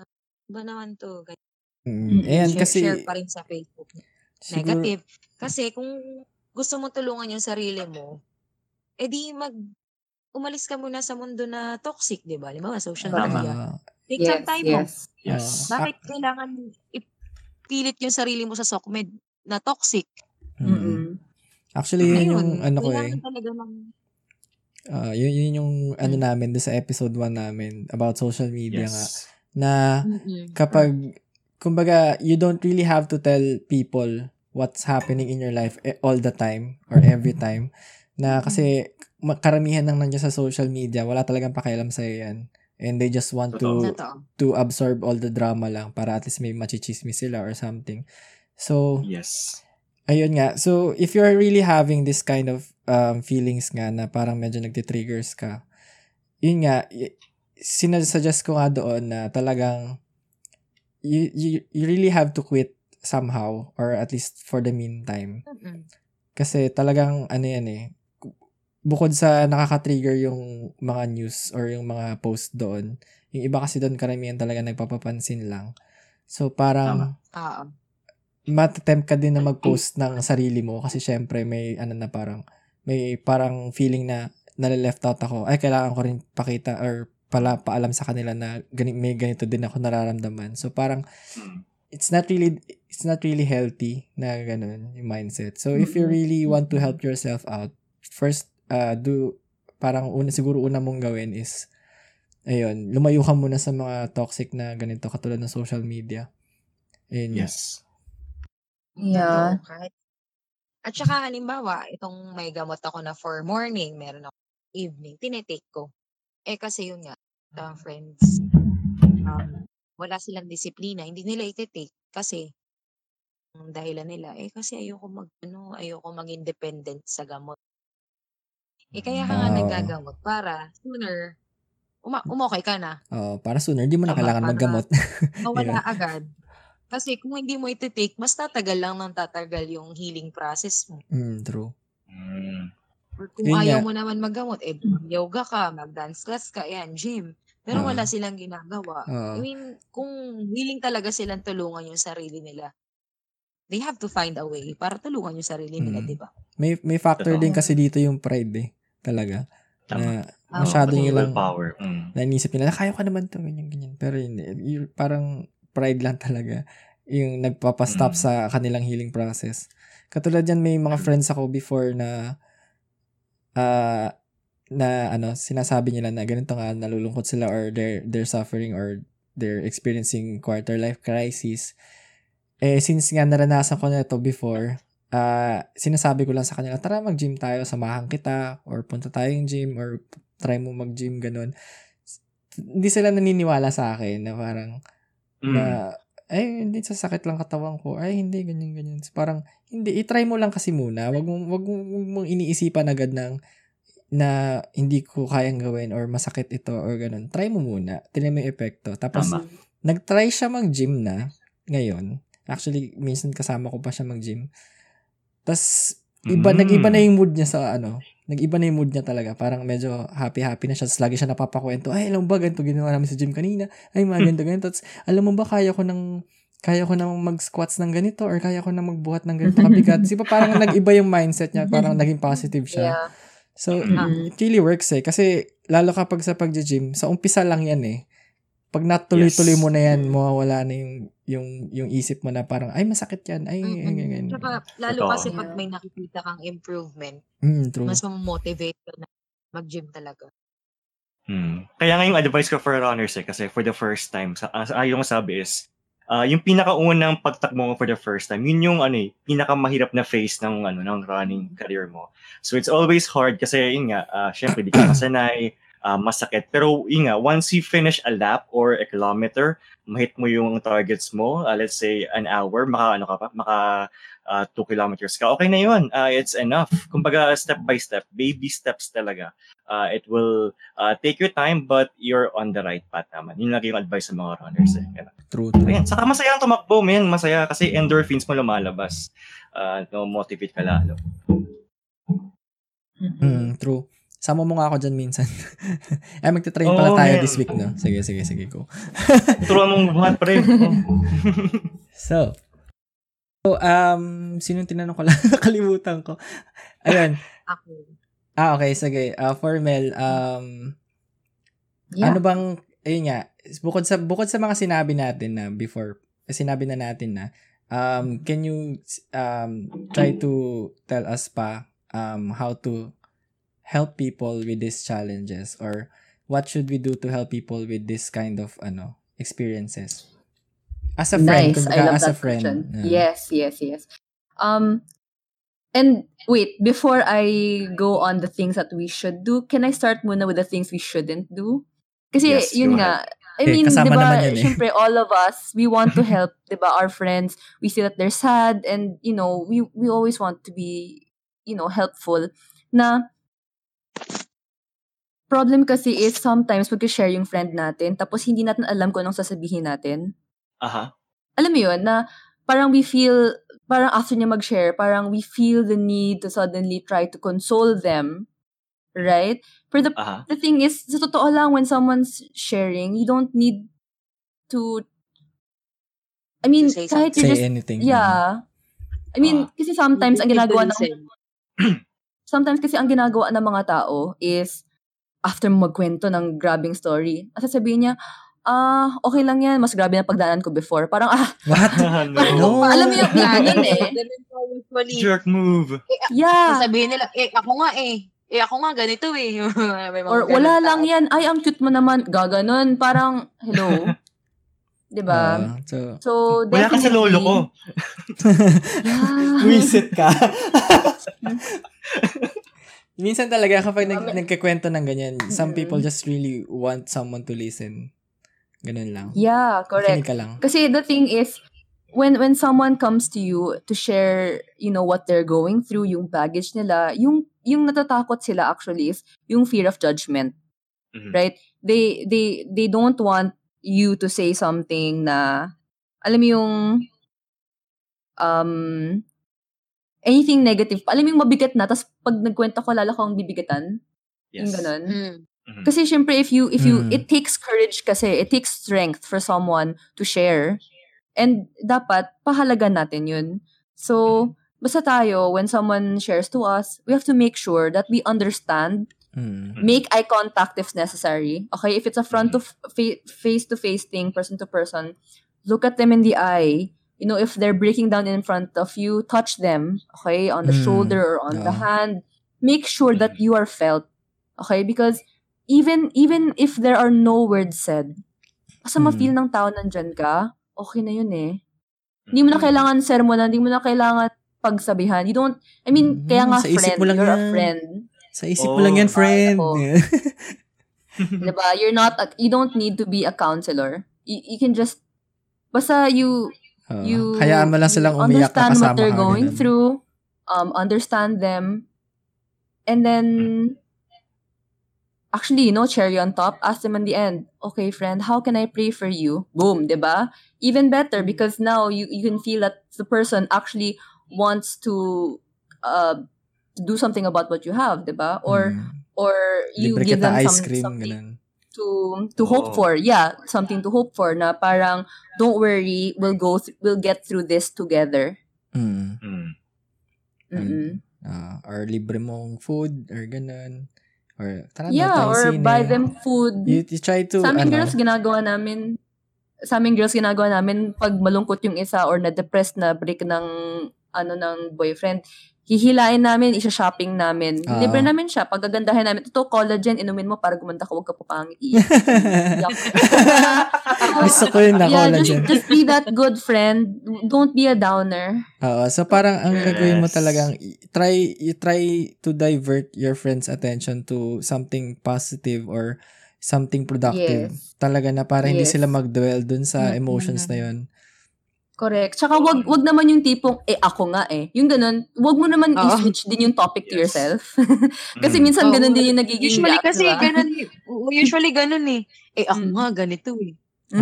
Imbes na ma-feel yan na mas magaan, parang ma-feel bad pa siya kasi, ay, ano ba yan? Parang, kailangan ko na ngayon makinig imbes na mag-unburden. Imbes na ako yung papakinggan. Yeah. Mga Pinoy talaga, no? Oo. Mga Pinoy Siguro, talaga. talagang dapat wag mong hayaan siyang mag-dwell dun sa feeling na yun. Dapat, kunyaring tapos na siya mag-open up, ibahin mo na agad yung usapan or something na, yes. pero hindi yung insensitive na, ay, ganito na lang pag-usapan. Wag naman yung ganun. Kumbaga, wag. ayain mo siyang gumawa ng ibang bagay or ibang activities or yun nga, invite mo siya sa mga ganitong lugar. Tara, punta tayo dito, kain tayo. Tapos then let's talk about it more, ganun. Parang ibahin mo yung ambience ng situation para lang at least may iba yung yung mindset. Ito, yan, meron nga akong friend na sorry share ko lang. May friend ako na parang at 3 a.m. tinawagan ako, nag-breakdown siya. Light sleeper ako. Kahit vibrate lang, nagigising talaga ako. Buti na lang din, blessing siguro na light sleeper ako. So anyway, ayun. Ang ginawa ko, pinuntahan ko siya. Tapos, hindi ko siya iniwan hanggang 6 or 7 a.m. Na naging okay siya. Nasa McDo lang kami. Kwentuhan kami ng kwentuhan. Ano ba yung mga ginawa namin kung ano-ano sa buhay, ganyan. Pero, tinadivert ko yung attention niya sa ibang bagay. Like, friend, punta tayo sa ganito. Hindi yung parang nakinig ako sa kanya, pero hindi ko hinayaan na mag-dwell siya dun sa reason ng pag-breakdown niya. Tama. Ganun. At saka totoo yun, yung make eye contact. Kasi parang feel ko parang feeling nila sincere ka sa ginagawa mo. Totoo yung eye contact. Ganun din yung ginagawa ko eh. Para ma-feel nila na hindi lang ako andun talaga physically, pero may sincerity rin kasi ako. Sabi nga sa Scarface, di ba, dun sa movie, is the eyes, Chico, is the eyes, di ba? Talaga eh. Yung doon sa, sa persona ng tao eh. Mata talaga eh. The eyes never lie down. Saka to add din, tama nga sabi niya, ni Shab sa kanina, ni Ash na, dapat talaga yung mga people na kasama mo, they drive you to do better talaga, to be better, they push you to push your limits, to improve. Kasi pag yung people na kasama mo medyo toxic, parang, wait, tara, puro inom na lang, parang nakaka. Hindi, minsan nakakatulong yung inuman na ganyan eh. As long as hindi naman yung sobrang talagang inuman, basag ulo, ganun, di ba? Parang, what the hell? Pero ang usually kasi, yung talagang peak ng depression ko, inom ako ng inom nun. Kasi feeling ko ang saya-saya ko, nakakalimot ako for a while, pero mali pala kasi ang alcohol. Mas depressant pala yun. Siya. Yes. Makakala lang natin sumasaya tayo. Pero, after nun, ay wala na, ayan na naman ulit. So, parang... So, triggering pala talaga siya. Ang sinasabi ko talaga sa friend ko, huwag kang iinom. Kung gusto mong mag-release ng stress, di magbundok ka, or mag-travel ka. Kung hindi man malayo, kung halimbawa taga Manila ka, di punta ka ng Makati. Yung mga ganong bagay, basta wag lang uminom. Kasi yung biyahe mo pa Makati, from Manila to Makati, para ka na rin umuwi ng probinsya. O di ganun. Diyos ko. Episode 2 guys, makinig kayo episode 2 namin. Para makaalis ka lang dun sa ganong state, pero wag kang mag-iinom kasi yun nga, depressant. Mas malulungkot ka lang. Tama. True. Tsaka clear ko lang guys kasi I mean like we mentioned nga na yun nga to divert the attention to something else. Okay yun. Pero for me if you feel sad because something happened, it's okay to feel sad. And emotions are meant to be acknowledged rather than hid or diverted. So basta matapos yung parang season. Kasi, season tuloy sabi ko. Period. Kasi for example, may friend ako na depressed. Nag-uusap kami. And what I say is, okay, wait, what you're feeling right now, and, I understand na sobrang terrible, sobrang, depressing. But, do you want your entire day to feel like this? Yes. So, usually, tinatime ko siya hanggang 5, kunyari, 5 kami nag-start. Hanggang 6 o'clock lang hanggang 6 lang yung lungkot mo. Iyak mo lahat. Ilabas mo. Pero after 6 o'clock, make sure you're able to face again the world. And we're gonna go do all the things that you wanna do. We wanna do shopping. You wanna do what? Boxing, gym. Yes. Kasi that's one of the things that psychologists do in cognitive therapy. Parang tinatime mo yung anger mo. Kasi sa totoo lang, all real emotions, all grief is felt within 7 seconds. Okay. Tama ba ako? Shucks. Basta I know it's a number below 10. Okay? Okay. All of the things that we can feel, the most painful of emotions is only felt in 7 seconds. Any moment, any time that is spent beyond that is on you. Tayong mga humans, we as humans, we have that, meron tayong sakit na we love to cuddle with our anger. We love to cuddle with our insecurities, our jealousy, the feelings of inadequacy. All these. The thing is, the more we dwell on the things we don't have, the more we dwell on our anger, the more angry we become. Okay. Diba we think na, ay galit ako sa tao na yun, tapos, basta magagalit ako ng magagalit, tapos mamaya hindi na. But the truth is, the more angry, the more you dwell on it, lalo ka nga nagagalit eh. Kasi yung hayaan mo lang, forgive mo, tapos na. Diba? So, for me, okay din yung to feel the emotions but give it a boundary and make sure na you can divert it afterwards to something productive.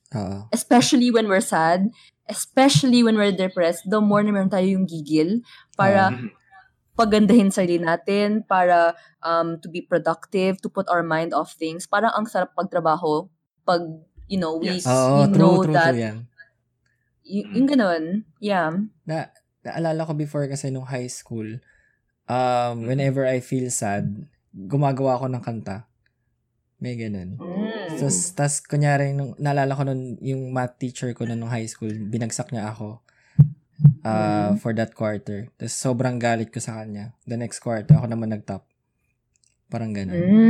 Parang, di ba, pwede mo, you try to turn that emotion into something productive or something creative. Ayun. Correct. Kaya yung ginagawa ka ni Taylor Swift nga, di ba, kapag may breakup siya, ginagawa ng hit song. Ginagawang kanta.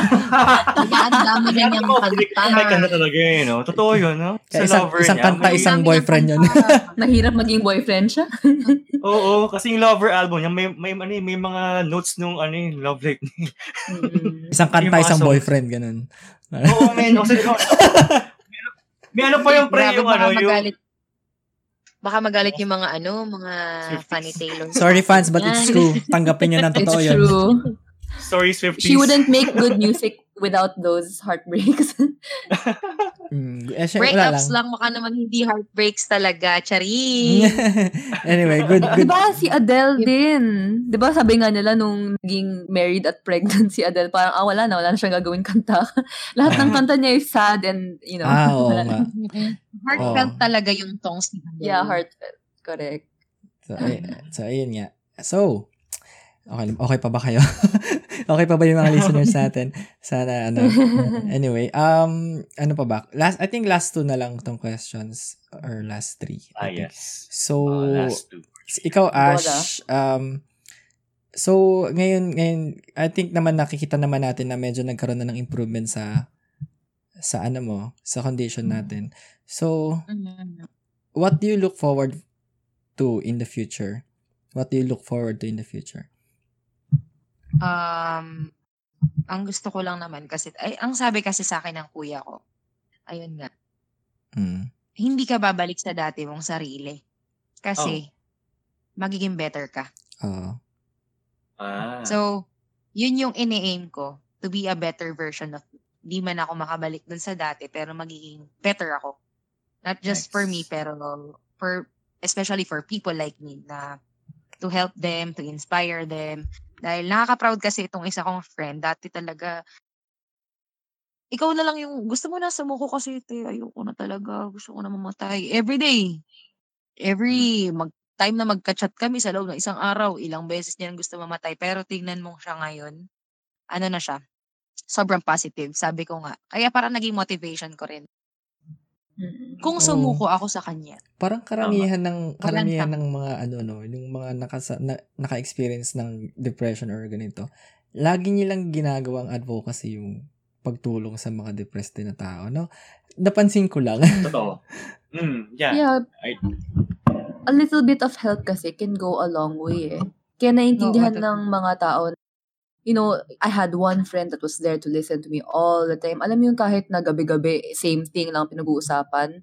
But in the end, once na, nakabangon na, diba, parang, iba parang we're so thankful that person na nag-stick sa atin and was patient for us. Kaya, syempre,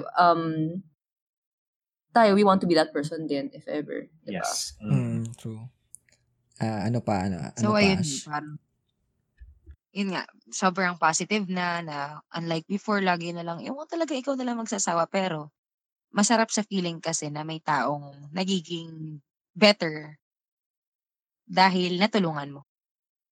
I see. True. Kaya, ayun, ang nilook forward ko lang naman sa future is, ayun, mas marami pa rin akong matulungan. Kaya nga, pag I get a lot of people na magchat sa akin sa Facebook, ate, paano yung ganito, paano yung ganyan? Sinasagot ko sila kagad kasi gusto ko makatulong. Kasi paano kung yung taong matulungan kong yun, future psychiatrist pala? O, di ba? Oo, I mean, true. paano Ripple. kung, Future Mm-mm. president Diba? ng Pilipinas. Ganun. Paano kung ganun, di ba? Parang sobrang Mm. sarap sa feeling na may natulungan kang tao na may malaking potential in life. Yes, Yeah. true.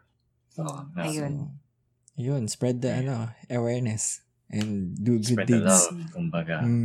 I think lahat naman tayo malaking potential. Kaya, everyone matters. Yes. Kahit, I know, madalas meron tayong classmate or friend na medyo Mas tahimik. nag-e-excel.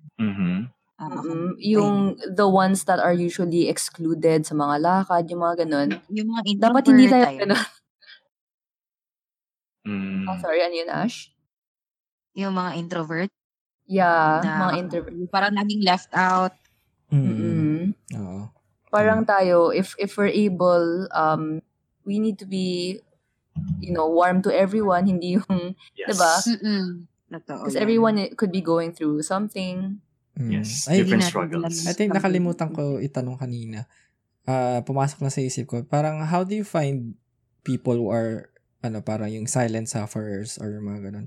Paano mo kumbaga sa mga taong hindi masyadong nakakaramdam ng ganito, paano mo makikita na yung etong tao pala to ay may pinagdadaanan or ganun? Meron bang way? Or any metrics, kumbaga? Or parang signs? Iba kasi yan feeling per ko- person eh. Oo. Iba-iba, no? Iba-iba talaga. Pero eh. may Yeah. pero may na Space talaga. may na encounter ako na kasi sa school namin parang since na alaman ng mga professors ko parang yung ibang Sorry. students lumapit na rin sa professors namin to seek help ganyan. Mhm. Yung feeling ko kasi pag will talaga ni Lord na may matulungan ka, Mhm. gagawa siya ng paraan eh. That time, may isa palang student din doon na halos malapit ng maging katulad ko. Mhm. Inunahan ko na siya mag-PM ako sa kanya. Kasi walang wala siyang, parang wala siyang sign sa pag Mhm. pumapasok. Mm. Kasi naging kaklase ko siya before. Wala siyang sign sa SOCMED na wala siyang sinishare na masasama or whatsoever. Pero Mhm. lumapit siya sa prof namin tapos nagsabi siya na ganito ganyan. Tapos ako na yung nag-chat sa kanya, if ever na kailangan mo ng tulong, andito lang ako. Ayun kasi yung mahirap kasi pag yung mga, ayun nga, tahimik sila, hindi natin Oo. alam kung ano nangyayari. Yun yung Tama. nakakatakot eh. I Kasi mean, unpredictable Walang eh. indicators, no? yun yung mababalita mo na bigla na lang wala na. Kasi hindi Ayun mo na nga. naramdaman na may something eh.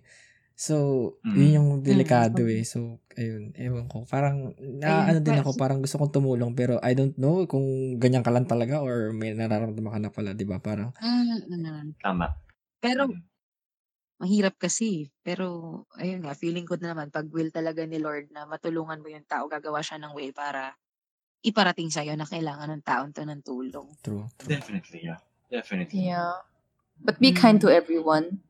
And Totoo. sensitive. Goes a long Kasi way. Mhm. Be sensitive. makikita natin if kunyari yung isang person is being bullied, diba? We can see things but they won't like rat about it on Facebook na I'm being bullied or something. It's something that they'll keep silent about, diba? Or they might be going through something. Sometimes kasi makita mo rin sa mukha, sometimes nakita mo sa kilos. Iba-iba per person. So let's all be kind to everyone. So parang, siguro sa akin, yun yung isa sa mga yung mga silent talaga na, kunyari, inaaway siya or something, yun yung, tapos wala lang silang reaction. Yun yung mga delikado na, you really have to be aware of that. Or, pansinin mo yung mga gano'n na, kunyari sa office, napagalitan ng boss, pero wala lang siya pakialam. Yun yung medyo delikado. Or yung wala siyang naramdaman. Hindi natin alam kung ano yung magiging Mali mo, patay na niya response bigla yung nila. boss niya, di ba? Parang, Correct. yun yung no. mga delikado eh. Ay, katok na lang sa kahoy, pero yun nga. Yeah. Mhm. Okay. So, Pati sa mga medyo socially reclusive din na tao, diba? Yes. So we have to look out for those people as well. Let's all be inclusive. Yes. Tama. Okay. Ito no, tanong ko lang no kasi I think it's relevant din na itanong no. Kasi as per figures din no ng WHO no, mas nag-spike yung numbers sa millennial and Gen Z eras. So, can we say ba na these challenges are more of a generational thing given yung mga figures na nakita natin from these agencies no? So, ganun ba yung case or likewise? Or otherwise rather, Mel? Wait, you said generational thing, right? I'd say yeah, Yes. kasi environment yan eh. Mhm. Oh, true. Diba? It's an environmental factor. I mean, okay, I just realized something. So, we're technically millennials, right? Our age. We're the titos and Yes. titas to the younger people. So, we relatively think the same way. We have relatively same views. But suddenly, these Gen Z and younger I think si Ash Gen people, Z. they think naman the same. Oh, okay. Hindi ako. Oh, so tayo yung mga tito-tito ni Ash. Hello po, tita. Gen Z si Ash. Tos and Yeah. tita. Oh, well. Ayun. Parang nagsisi ako, sinabi ko yun. Hindi, go lang. Pero technically, diba, parang even our parents, they think differently. Diba? So, syempre, parang our peers, diba, we learn also from the behavior of the people around us, and we're usually around with the same age group. So, definitely, there would be a generational thing.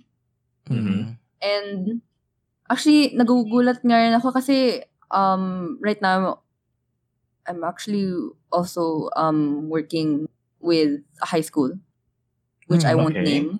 Okay. And they have students also na may mga issues.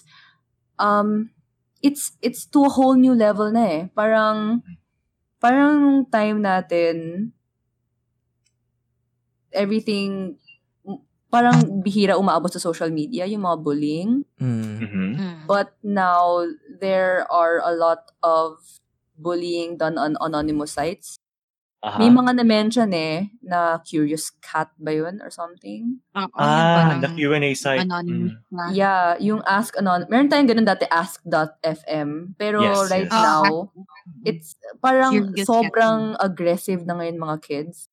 And then, Oo, I agree dahil parang minsan yung questions ng parang sisira na ng pagkatao mo yung sinasabi nila doon or minsan may blackmailing na.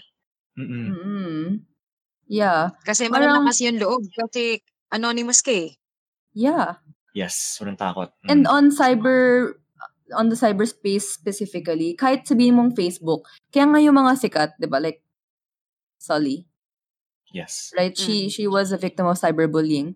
For us humans, for us normal people from miles and miles away, it's easy for us to bash someone we don't know, bash someone who is a public figure, but we have to know they're also people diba? And they have feelings too. But the thing is, yun nga, parang these people, they become parang social media kasi parang we consume, and then the people in our lives, instead of becoming connections, they become products.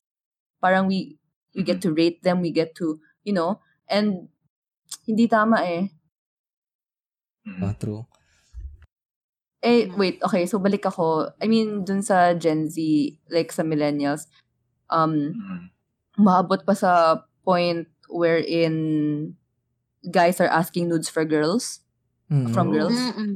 Yeah, Tapos, dahil crush, nabibigay. Tapos kumakalat, sara na ngayon yung girl. May mga gano'n na parang, like, sobrang nag-escalate na yung mga issues. Parang nung time natin, the worst questions on ask.fm were about masturbation or anything. Pero now, umaabot na sa below the belt talaga na, I know you slept with ganyan. Parang sobrang, it's really damaging on the person. Yeah. Grabe. So, Scary, ang scary. Ang scary. Kasi, I mean, online. Siyempre sila, with Gen Z, they were born with social media already eh. Oh, yun diba? nga. Tayo, we Yun, sort of just learned it along the way. yun nga eh. Parang, Privilege ko. yun yung, Dyan. kaya nga talagang ina-advocate ko nga kaya nga unang episode pa lang yun na agad yung gusto ko nang i-topic kasi nga yung about nga sa social media, it's one of the biggest factors talaga kaya marami ngayon nade-depress or suffering from mental issues dahil isa yung social media kasi talagang yun yung pinaka big factor sa generation ngayon. Yun yung nakikita kong isa sa pinaka talaga reason. Totoo. I-mention nga sa episode 1 nga talaga. Kaya nga, marami akong sinasabi ng mga friends na, ay, wag kayong masyadong padala sa mga quotes na nababasa nyo online or mga find a man who is like this or find a girl who is like this. Ayun Parang, na nga. Yeah, oh my goodness. It's so Yan. annoying. Nakakainis kasi. Diba? It Usually becomes acceptable Tama. Nagiging norm na. Nagiging norm yung mga ganun mga. Yeah. I mean, everything becomes acceptable. I mean, Yes. nung time natin, medyo tahimik tayo pag gamer tayo or mahilig sa anime, medyo we're quiet about it. But now, it becomes acceptable. Cosplaying now is cool. But now, there's also, I mean, in Canada, they legalize sex with animals. what the fuck? What? So where do we draw the line, diba? What the fuck? I mean, Nani the fuck the show? so, I mean, same-sex nga pinapayagan na sa Taiwan and everything, same-sex marriage, diba? So, I mean, okay lang yun. so many issues, but so many issues na before taboo are suddenly becoming acceptable, suddenly becoming a norm, even hurting people, even insulting people online become a norm. When we have our views, when we want to attack people, it's okay because we're hiding behind the keyboard. Yes. Parang ganun. Okay. Totoo. Gawin mo nga yan sa harapan ng tao, kaya mo. Tama. Walang limits, walang restrictions. So you can do anything Saka to add din, basically, social media is a curated life Kumbaga, you post what you feel to post. Hindi siya yung parang, sukatan ng iyong identity or life So, of course, mas okay pa na you are what you want people to know. Wag mong i-compare yung buhay mo sa ibang tao. Like, kunyari, si ganito, nagpo-post sa Instagram na nag-travel sa Boracay or nag-travel sa Maldives or ganito. Tapos, ang iniisip mo sa sarili mo, bakit hindi ako mag-travel din doon or bakit hindi ko pa nagagawa yung nagagawa niya? Don't compare. Parang, there's always time for everything na kung hindi mo time ngayon, mali mo in the future, ganito mangyari sa kanya. Wag naman. Pero, di ba, parang, wag mong i-compare yung life mo sa ibang tao na ewan ko, basta naiinis na ako sa mga isa ganyan. Ang laking factor kasi ng social media na parang, for me, syempre, part of the Gen Z, hello, titos, and syempre, ayoko na. Melanie has left the group. Natitrigger ako. Teka. Sige, go. So, ayun, parang na-observe ko lang sa younger people, nagkakaroon ng standard based sa social media. Kung ano nakikita, parang hashtag goals. Yung mga, go get you a man na ganito. Yung mga ganun ba? Diba? Yung mga younger people, nakakainis. mga woke people. Nakakaumay na nakakainis. So, parang feeling ko rin kasi ang Gen Z ngayon, mas prone to depression than the past generations. Kasi marami ding stressor and parang mas naging sensitive siguro. Oo nga, pansin ko nga. Sensitive yung mga bata ngayon unlike before. Yung mga batang 90s. Batang 90s. Mas sensitive yung mga bata ngayon. Kaya, I guess, it comes with... tama. Ano yun? Diba, you're more connected, but you're physically, parang sira naman yung relationships. Yung batang 90s noon, pag nadapa, okay lang, tayo ulit. Ulit, no? Hugasan na agad, linisin na agad. Ngayon, pag nadapa ka, bakit na ng balat ko? No big deal, pero ginagawang big deal. Sa mga batang. Di parang kasing masyado rin pinapamper Kasi I think it all brings up to sa upbringing din ng environment mo na kapag nadapa ka kunyari, ay, teka lang, natin ng ganun. Parang, tara na, baby. Buting ko, baby. Okay lang yung baby ko. Ganun. Baby masyado. Unlike before, parang sa generation niyo compare sa amin, mas hinahayaan kayong maging independent. Yes. Sa amin, hanggat kaya, True. ibe-baby. So, Yeah. parang natatagalan din mag-mature, I guess. Yes. So, kumbaga, it comes with privilege din, no? Kung ang itong mga challenges natin. Sa upbringing din talaga ng environment talaga. Din napansin ko na maraming, usually yung mga young parents ngayon, na grabe sila kung makababy sa anak nila na, alam mo yun, nahatching lang. Oo, tama. Ay, teka lang, nahatching na. Pa-check up na natin kayo. Okay. Hindi kaya naisip ko lang, hindi kaya to, kasi, hindi kaya, since tayo, most 90s kids na had this feeling na, ay, hindi ko to nakuha ng bata pa ako, I have to give this to my kid. Hindi kaya ganun yun. Oo, may ganun din. Oo, feeling ko din. Or baka may ganung factor din. Diba? Gusto mo ibigay sa kanya kasi hindi mo na-experience before. Ganun. Oo, tama. Anyway. Possible. Tsaka kasi siguro it's our need for control Kaya natin napapamper, kaya masyadong pampered yung sumunod na generation. Tama. Ay, grabe. Grabe. Okay pa ba kayo? Yeah. Okay pa ba lahat? I think, last question na? Actually, meron pa akong isa. Sige, final question.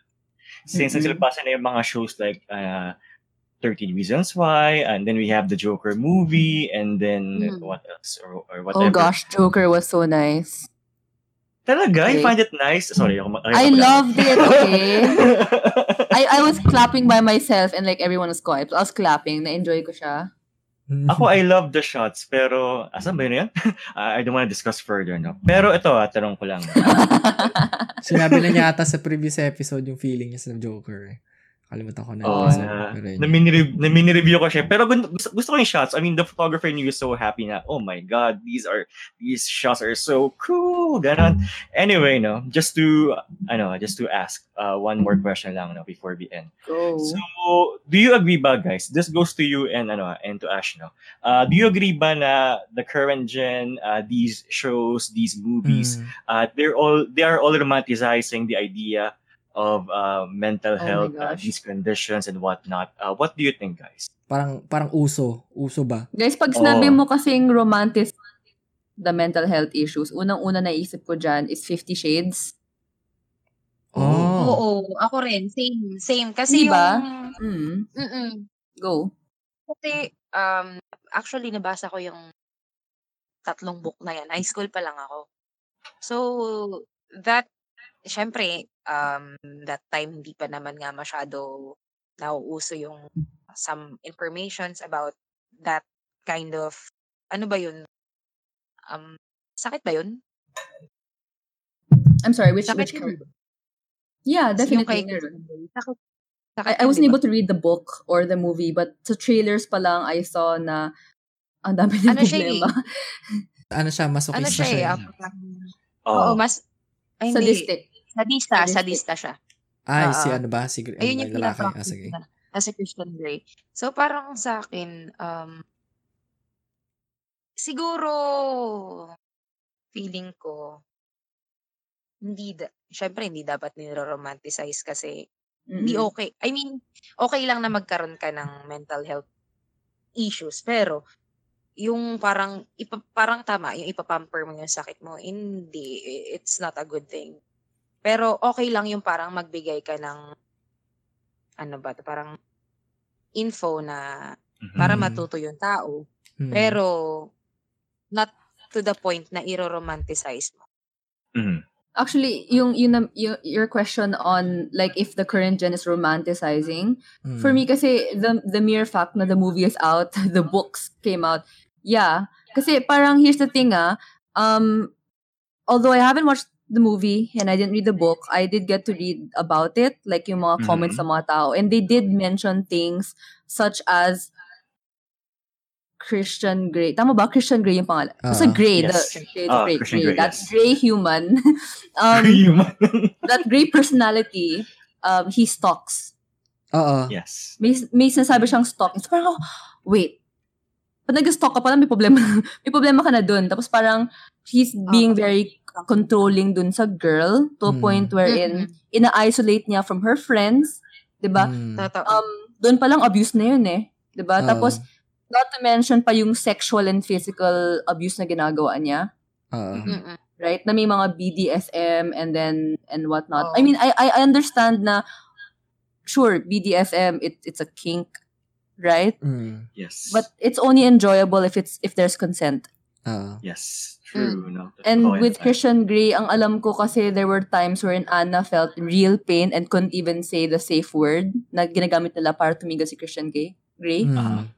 Right? So, I mean, and then that's the thing, na parang we have a sadist, Grey, and the girl, whatever her name is, sige. Masochist naman siya. So parang alam mo yung naging, like, okay lang sa kanya yung pain eh. Tinatry niya intindihin yung behavior ni Christian Grey. Tinatry niya intindihin na, he's been probably abused as a child. Maybe, he's just, baka okay lang. But we shouldn't make excuses for this behavior. That guy, Grey, he needs help. He actually, alam mo kung abuse na yun eh. Kung hindi lang mayaman yung guy or gwapo, iba yung isipin ng mga tao eh, na, ay, ano to, rape na yan. Totoo. Yun din. Kung hindi pogi, hindi mayaman. Isang malaking factor yun, yung looks, yung wealth mo, yung background mo. Diba? Parang mahirap ka. Kung dito mayaman, pag mahirap ka, ikaw yung malamang pinakulong na yan. Sabi sa'yo, nyakis ka, rapist ka, diba? Totoo, no? Kung pag mayaman at pogi, secret admirer, pag pangit, stalker, no? Branding yan, no? Napaka-judgmental mga tao. The joke. Anyway. pero wait guys totoo na there are some girls that think na sobrang romantic kapag nag-display yung guys ng creepy behaviors. Lalo kung gwapo, oo. Yun. Kasi many of my friends parang later on they break down and mamaya pati sila may problema na rin and they're depressed even though they've never been depressed their whole lives because they're with someone who is psychotic. Oh no. Right? Meron ganun because psychosis can be shared. Nakakahawa yun. Oh no. To be honest. Oh no. Yeah, if you spend so much time with someone who is who always thinks you're with someone else, ikaw din mapapaisip na baka itong guy din may iba. Diba? Nakakahawa yung psychosis. And now, the thing is, sa beginning, ligawan, di sobrang sweet, sobrang clingy, sobrang isipin mo, baka hindi ako lokohin kasi ako lang yung mundo. Pero later on, diba, that's not the thing eh. The abuse comes after. Later on, na when you're attached na dun sa guy, sasabihin niya na, ba't ka kumakain? Medyo mataba ka na. Then later on, you'll think na, hala, mataba nga ako. So, other guys won't accept me. Buti siya, mataba ako, pero tanggap niya ako. Iisipin mo na siya lang tatanggap sa'yo. Totoo. May mga ganong case eh. Diba? And these girls stay even longer in a relationship with a person that's breaking them more and more as they continue to stay together. Oh, okay. So now it makes sense. Actually, it makes sense even more, no? Now that I've heard it, it makes sense. Grabe. Ang puso ko, ang bigat ng topic. Actually, kinabahan din ako kasi I'm an empath, so medyo na-absorb ko yung mga sabi niya, and I'm like, oh my God, bigat. Yeah. Okay. Ayan. Siguro, to end siguro the topic, sa ating guests, I think this is for both of you guys. So, what, kailan natin masasabi na, or, tawag dito, parang what point in our life na kailangan na natin ma-realize dapat na we need to actually seek help, or ganun. Yes. We need help, kumbaga. Paano ba? Kunyari sa'yo, Ash, ayan. Yes. Ako kasi, di ba, yun na nga, nakikita na nga ng friends ko yung behavior ko na sobrang nag-iba na. Sinasabi nila na magpa-check up na ako, pero yun nga, in denial ako. Ang nag-push sa akin, yung sister-in-law ko. Kasi, psychology yung tinapos. Tapos, ayun, undergo pa ng masteral. Sabi niya, try mo lang, wala namang mawawala. Mhm. So, alam kong mayroong mali sa sarili ko, yun nga yung sabi ko kanina, pero in denial ako. Mhm. Pero kasi kung ikaw na mismo nakakapansin sa sarili mo, alam mo naman yun eh. Hindi na kailangan sabihin sa'yo ng ibang tao na seek na for professional help. Hindi mo na kailangan sabihin ng ibang tao sa'yo kasi ikaw mismo sa sarili mo, alam mo Mhm. na kailangan mo talaga. Disregard mo na yung iisipin ng ibang tao sa'yo kasi in the long run, pag hinayaan mong ganyan ka lang, hindi ka rin magiging okay. So, ang lagi kong sinasabi nga sa friends ko, if ever man na parang nakaka-feel ako ng depression, ganun sinasabi nila. Sabi ko, walang masama kung magpapa-consult ka sa doctor kasi sila yung makakapagsabi.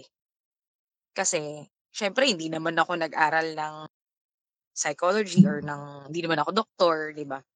Hindi ako psychiatrist para makapagsabi sa'yo na or i-diagnose ka na depressed ka. Pero mas Mhm. maganda kasi pag yung once na parang may, halimbawa, ongoing na siya for a week or 2, consult a doctor na seek professional help. Kasi, ayun nga, di ba, pag sa depression, mga 2 weeks ng continuous na nangyayari yung mga usual na bagay na nangyayari sa'yo. So, ganun lang. Hindi ka naman aanuhin ng doktor eh. Hindi ka naman, anong ginawa mo? Hindi naman sila ganun. As in, sobrang welcoming, sobrang warm nila. Yes. Hindi ka nila i-judge kahit na anong kagaguhan yung ginawa mo sa buhay mo. Wala. No judgment. Actually, kudos sa mga Kaya nga, sobrang sa mga sobrang open psychiatrist. sa doctor ko. Yun nga, Mhm. kudos nga sa mga psychiatrist, no. Ang grabe yung bigat na ina-absorb nila everyday. Parang Ayun nga. Yeah. The And strength, they do no? that for a living. oo. Yes. Siguro ako hindi ko kakayanin yung ganun. Tama. Hindi The ko mental and kakayanin emotional yun. strength, no? To withstand those issues, no? Galing. So, yun nga. Ikaw, tingin mo, Mel, sa ganun. Kailan na ba? Sorry. Honestly, kung ako, I'm thinking kung ako, I'd say na wag nang sa point na sobrang kailangan mo na ng help. Mhm. Oo. Kasi parang I see it as a bottle, no? Like habang pumupuno pa lang, dapat i-empty mo na. Kasi pag punong-puno na, 'di ba, hindi na kaya. It's gonna be too heavy for you to like toss the water out. And if it ever comes to a point wherein sobrang bottled up na yung feelings mo, you'll know it eh. You'll know na everyone has a tipping point when you ever feel thoughts of suicide, when you ever feel as if yung helplessness, when you feel like nothing you do can take you out of your situation. I think that's when you need to seek help. Pero ako, masasabi ko lang, in this life, if you feel that there's a hole, you know, there's always this hole that nothing can fill. God can fill it. True. So, you know, I know many of our viewers aren't religious, but this isn't about religion, eh? Yes. And if we're talking about, you know, faith, kasi last year when I was depressed, parang previously na-depress ako umabot 2 years. Tapos yung recently na-depress ako, ilang months ang okay na ako. And what got me out of it was really going back to God and realizing na He loves me. He loves me. I was in a deep pit before. I was in a very dark place. I was doing demonic things. I was like, okay, is this still mental illness topic? Okay. Pero like I was doing tarot cards already. I was even speaking to the demons. Kasi meron akong third eye. Did that? Yeah, so yes. Totoo. Yeah, meron akong ganun. So and when I felt na parang feeling ko tong mga demonyong to, iniikot lang ako, niloloko lang ako, pinapagulo lang ako. I got so angry at them. It's baliktad nga eh. Dun pa ako nag-turn kay God. And then when I turned to God, the demons were trying their hardest to get me back. And then they were, pero when I clung to God, dun ko na feel talaga yung hole that the demons and all the bad, the things, all the vices, the drinking, the partying, they could never fill. It was Pero really I God. agree dyan. Oo. Kasi nung time na na-depressed din ako, hindi na ako nagdadasal. I mean, naniniwala pa rin ako, pero nagkulang ako sa dasal. As in, ilang months akong walang dasal. Pero nung bumalik na ulit ako, dasal ako na, Lord, help me na bumalik sa'yo. Tulungan mo ako, guide me, na help me find my way back to you. Nagiging okay ako. Ang sobrang totoo, na feel niya yung hole na meron sa pagkatao in my soul. Kaya totoo, doon talaga rin ako naniniwala na prayers really work. Kasi that time umiiyak na ako na, Lord, help me. Gusto ko na bumalik sa'yo. And then, eventually, tinulungan niya ako kasi God really answers prayers. Yes, amen. Talaga. Amen. You know, guys, we live actually in a spiritual warfare. And if it's the first time for you to hear this, there's a lot of things happening around us that we don't see with our naked eye. Totoo. Right? Yes. Feelings such as anxiety, anger, hatred, all these feelings, no? Spirits yung nagkakos nun eh. True. And it's the enemy. The enemy is out there to steal, kill, and destroy. If you feel that you're not enough, if you feel that you're powerless, it's the enemy trying to make you feel that way. Kasi di ba nga yung aso, helpless siya. Wala siyang ginawa even though kaya niya. If we knew how capable we are in God, di ba? That's why kailangan niya tayo i-put down. Yes. And no matter how bad my past was, with all the dark things that I was doing, when I received God, He received me with both arms open wide talaga, and I really felt His love. During the lowest moments in my life, that's when I felt God's power. In my weakness, it was His strength that pulled me up. And, sa mga viewers, I really feel na God is calling out to each one of us. And we are never too broken to be saved. Yes. But many of us think na, hindi, masyadong malayo na ako sa kasalanan ko. No, it's the enemy that makes you think that way. Yes. Totoo. And whatever man kung ano mang nagawa mo in the past, i-open pa rin niya yung arms niya sa atin. Yayakapin niya tayo, tatanggapin niya tayo. Basta, repent, say sorry, talagang magsisi ka ng buong puso. As in, sobrang sarap na feeling na pag nare-receive mo yung love niya. Yes. God loves very, you. very true. Very, very true. Alright. Tama. Kaya kahit single ka, okay lang. Okay lang yun. May purpose yan. Kahit wala kang It's jowa. building you up. Parang nagka-jowa ka na, masaya ka na. Ano ba ito may example ko na puro no? Walang jowa, wala na agad forever. Ganun.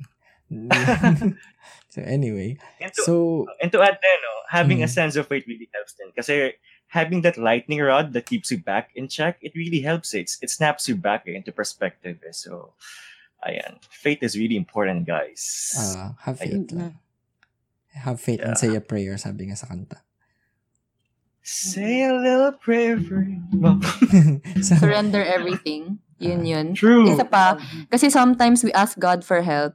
Diba? Kasi sa totoo lang, living a Christian life, it's impossible. No matter how good of a person you are, it's impossible to live a Christian life. Ngayon, what we always do is, when we pray, kahit ako before, I know that there was a God like long ago. And nagpo-pray ako when it's convenient for me, when I needed things.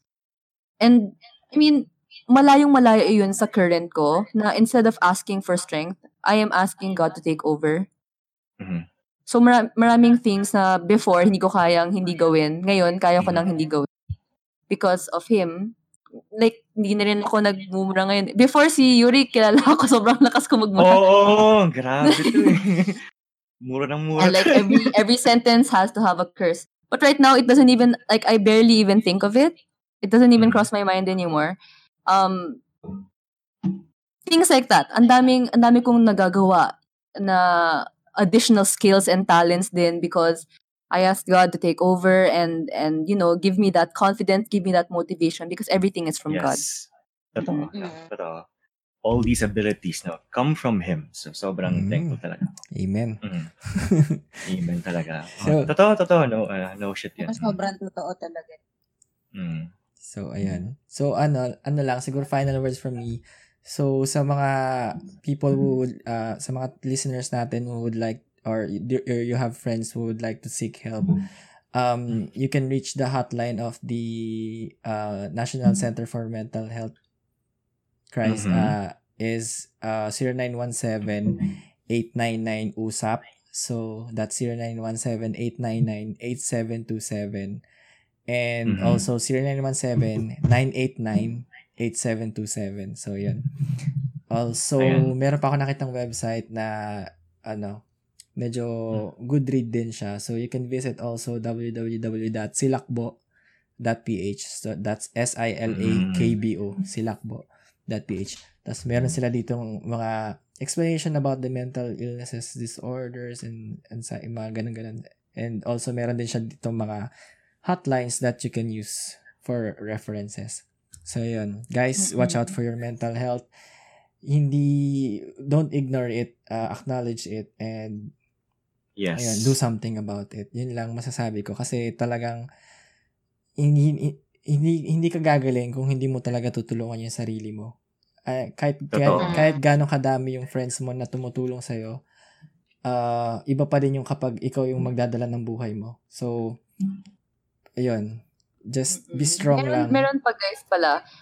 If prefer nyo chat, meron din sa CCF ng counseling online. So that's www.ccf.org.ph or just type CCF on Google and dun sa site mismo, pagpasok nyo, may magpa-prompt agad na how can I help you today? So pwede nyo i-chat. And if meron kayong prayer request, kahit gusto nilang pagbuhusan ng loob, pwede dun. Okay yun na. Amazing. Pwede. Amazing. Ayan. So, ako din, mayroon akong final reminders na. Sige, ikaw muna. Sorry, ikaw muna. Hindi, okay na ako. Sige, ikaw.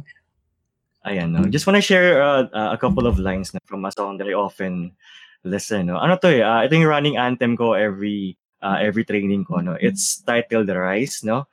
These lines are medyo close to heart kasi ito. Kumbaga, ito yung lines. Saan ba yun? Ayun. Keep on the fight, that's right. I'll never lose and cry. Keep running day and night. It's time to rewrite. No matter what anyone says, I'll find my way. So, it's our will, guys. So, if you really feel na ito na yung time na dapat kang makarecover, then keep pushing. Kumbaga, you have to realize na in the end, tayo rin yung makaka-resolve ng ating challenges. It's us who should be able to surpass these limits, these restrictions talaga. So, baby steps, it might take time. That's okay. It takes longer than the usual, as long as you're on the right path, that's okay. No shame in that. As long as you're trying, as long as you're attempting, okay lang. Keep pushing, keep running. Kumbaga, ang buhay parang marathon yan. Malayo ang distance, 42K, 50K, whatever, however long it is, keep running, keep pushing. At the end, it's rewarding. Ayan. Ayun, tama. Ayun. So, ayun. Any last words, my friends? Ash? Yeah, okay. So, ako muna.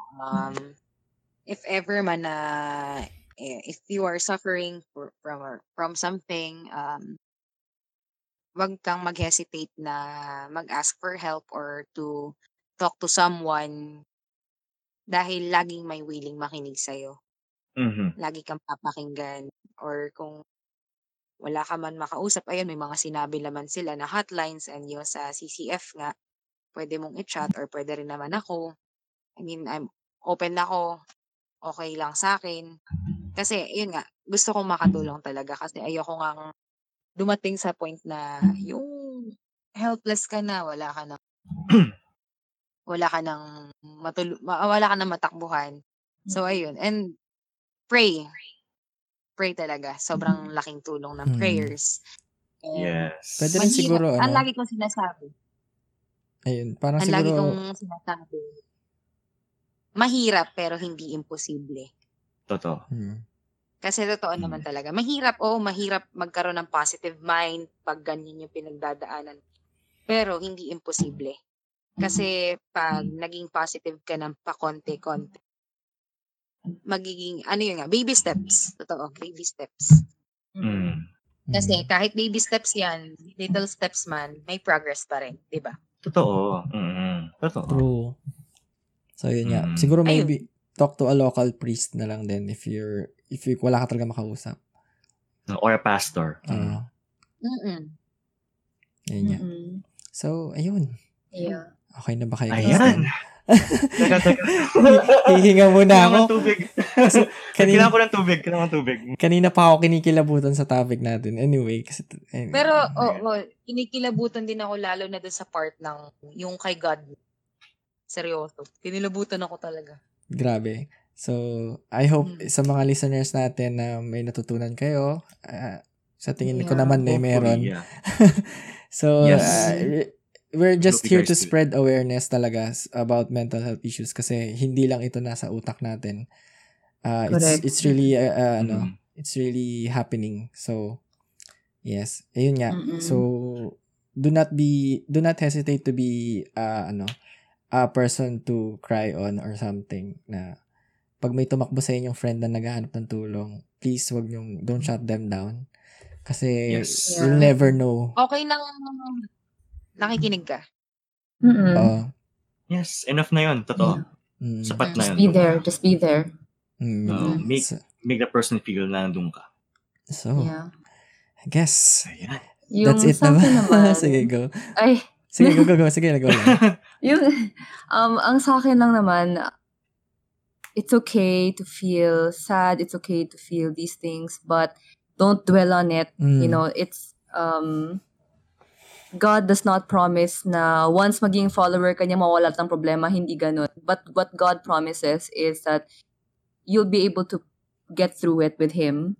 These struggles, everything will build you up in character, will build you up in perseverance. Diba? Kung kinilabutan kayo tonight, I really think God is calling out. I mean, for me, parang biglaan ko rin na-share and I just felt like I needed to. And you are loved. Remember, kasi sometimes when we're depressed, we think na no one cares about you. That's not true. You are loved. Okay? God loves you, and the people around you, they love you. Okay? They're willing to listen to you. Sometimes kasi sinasabi nyo, no one's here for me, but you have a specific person in mind. But you don't see the other people around you. Yes. Diba? So just remember to always look at the people around you, check your environment, know that you are loved. That's it. Yes. And be kind to people. Be kind talaga. Medyo siguro Pasegue lang. Sige, go. Pasegue lang Alam mo ba nung tingin ko yung huling linya niya parang si Joy Spring, no? Is this adulting with Joy Spring? Meron siyang podcast si Joy Spring. Meron siyang podcast. Parang naninig ko si Joy Spring, So, is this adulting with Joy Spring? So, ayun.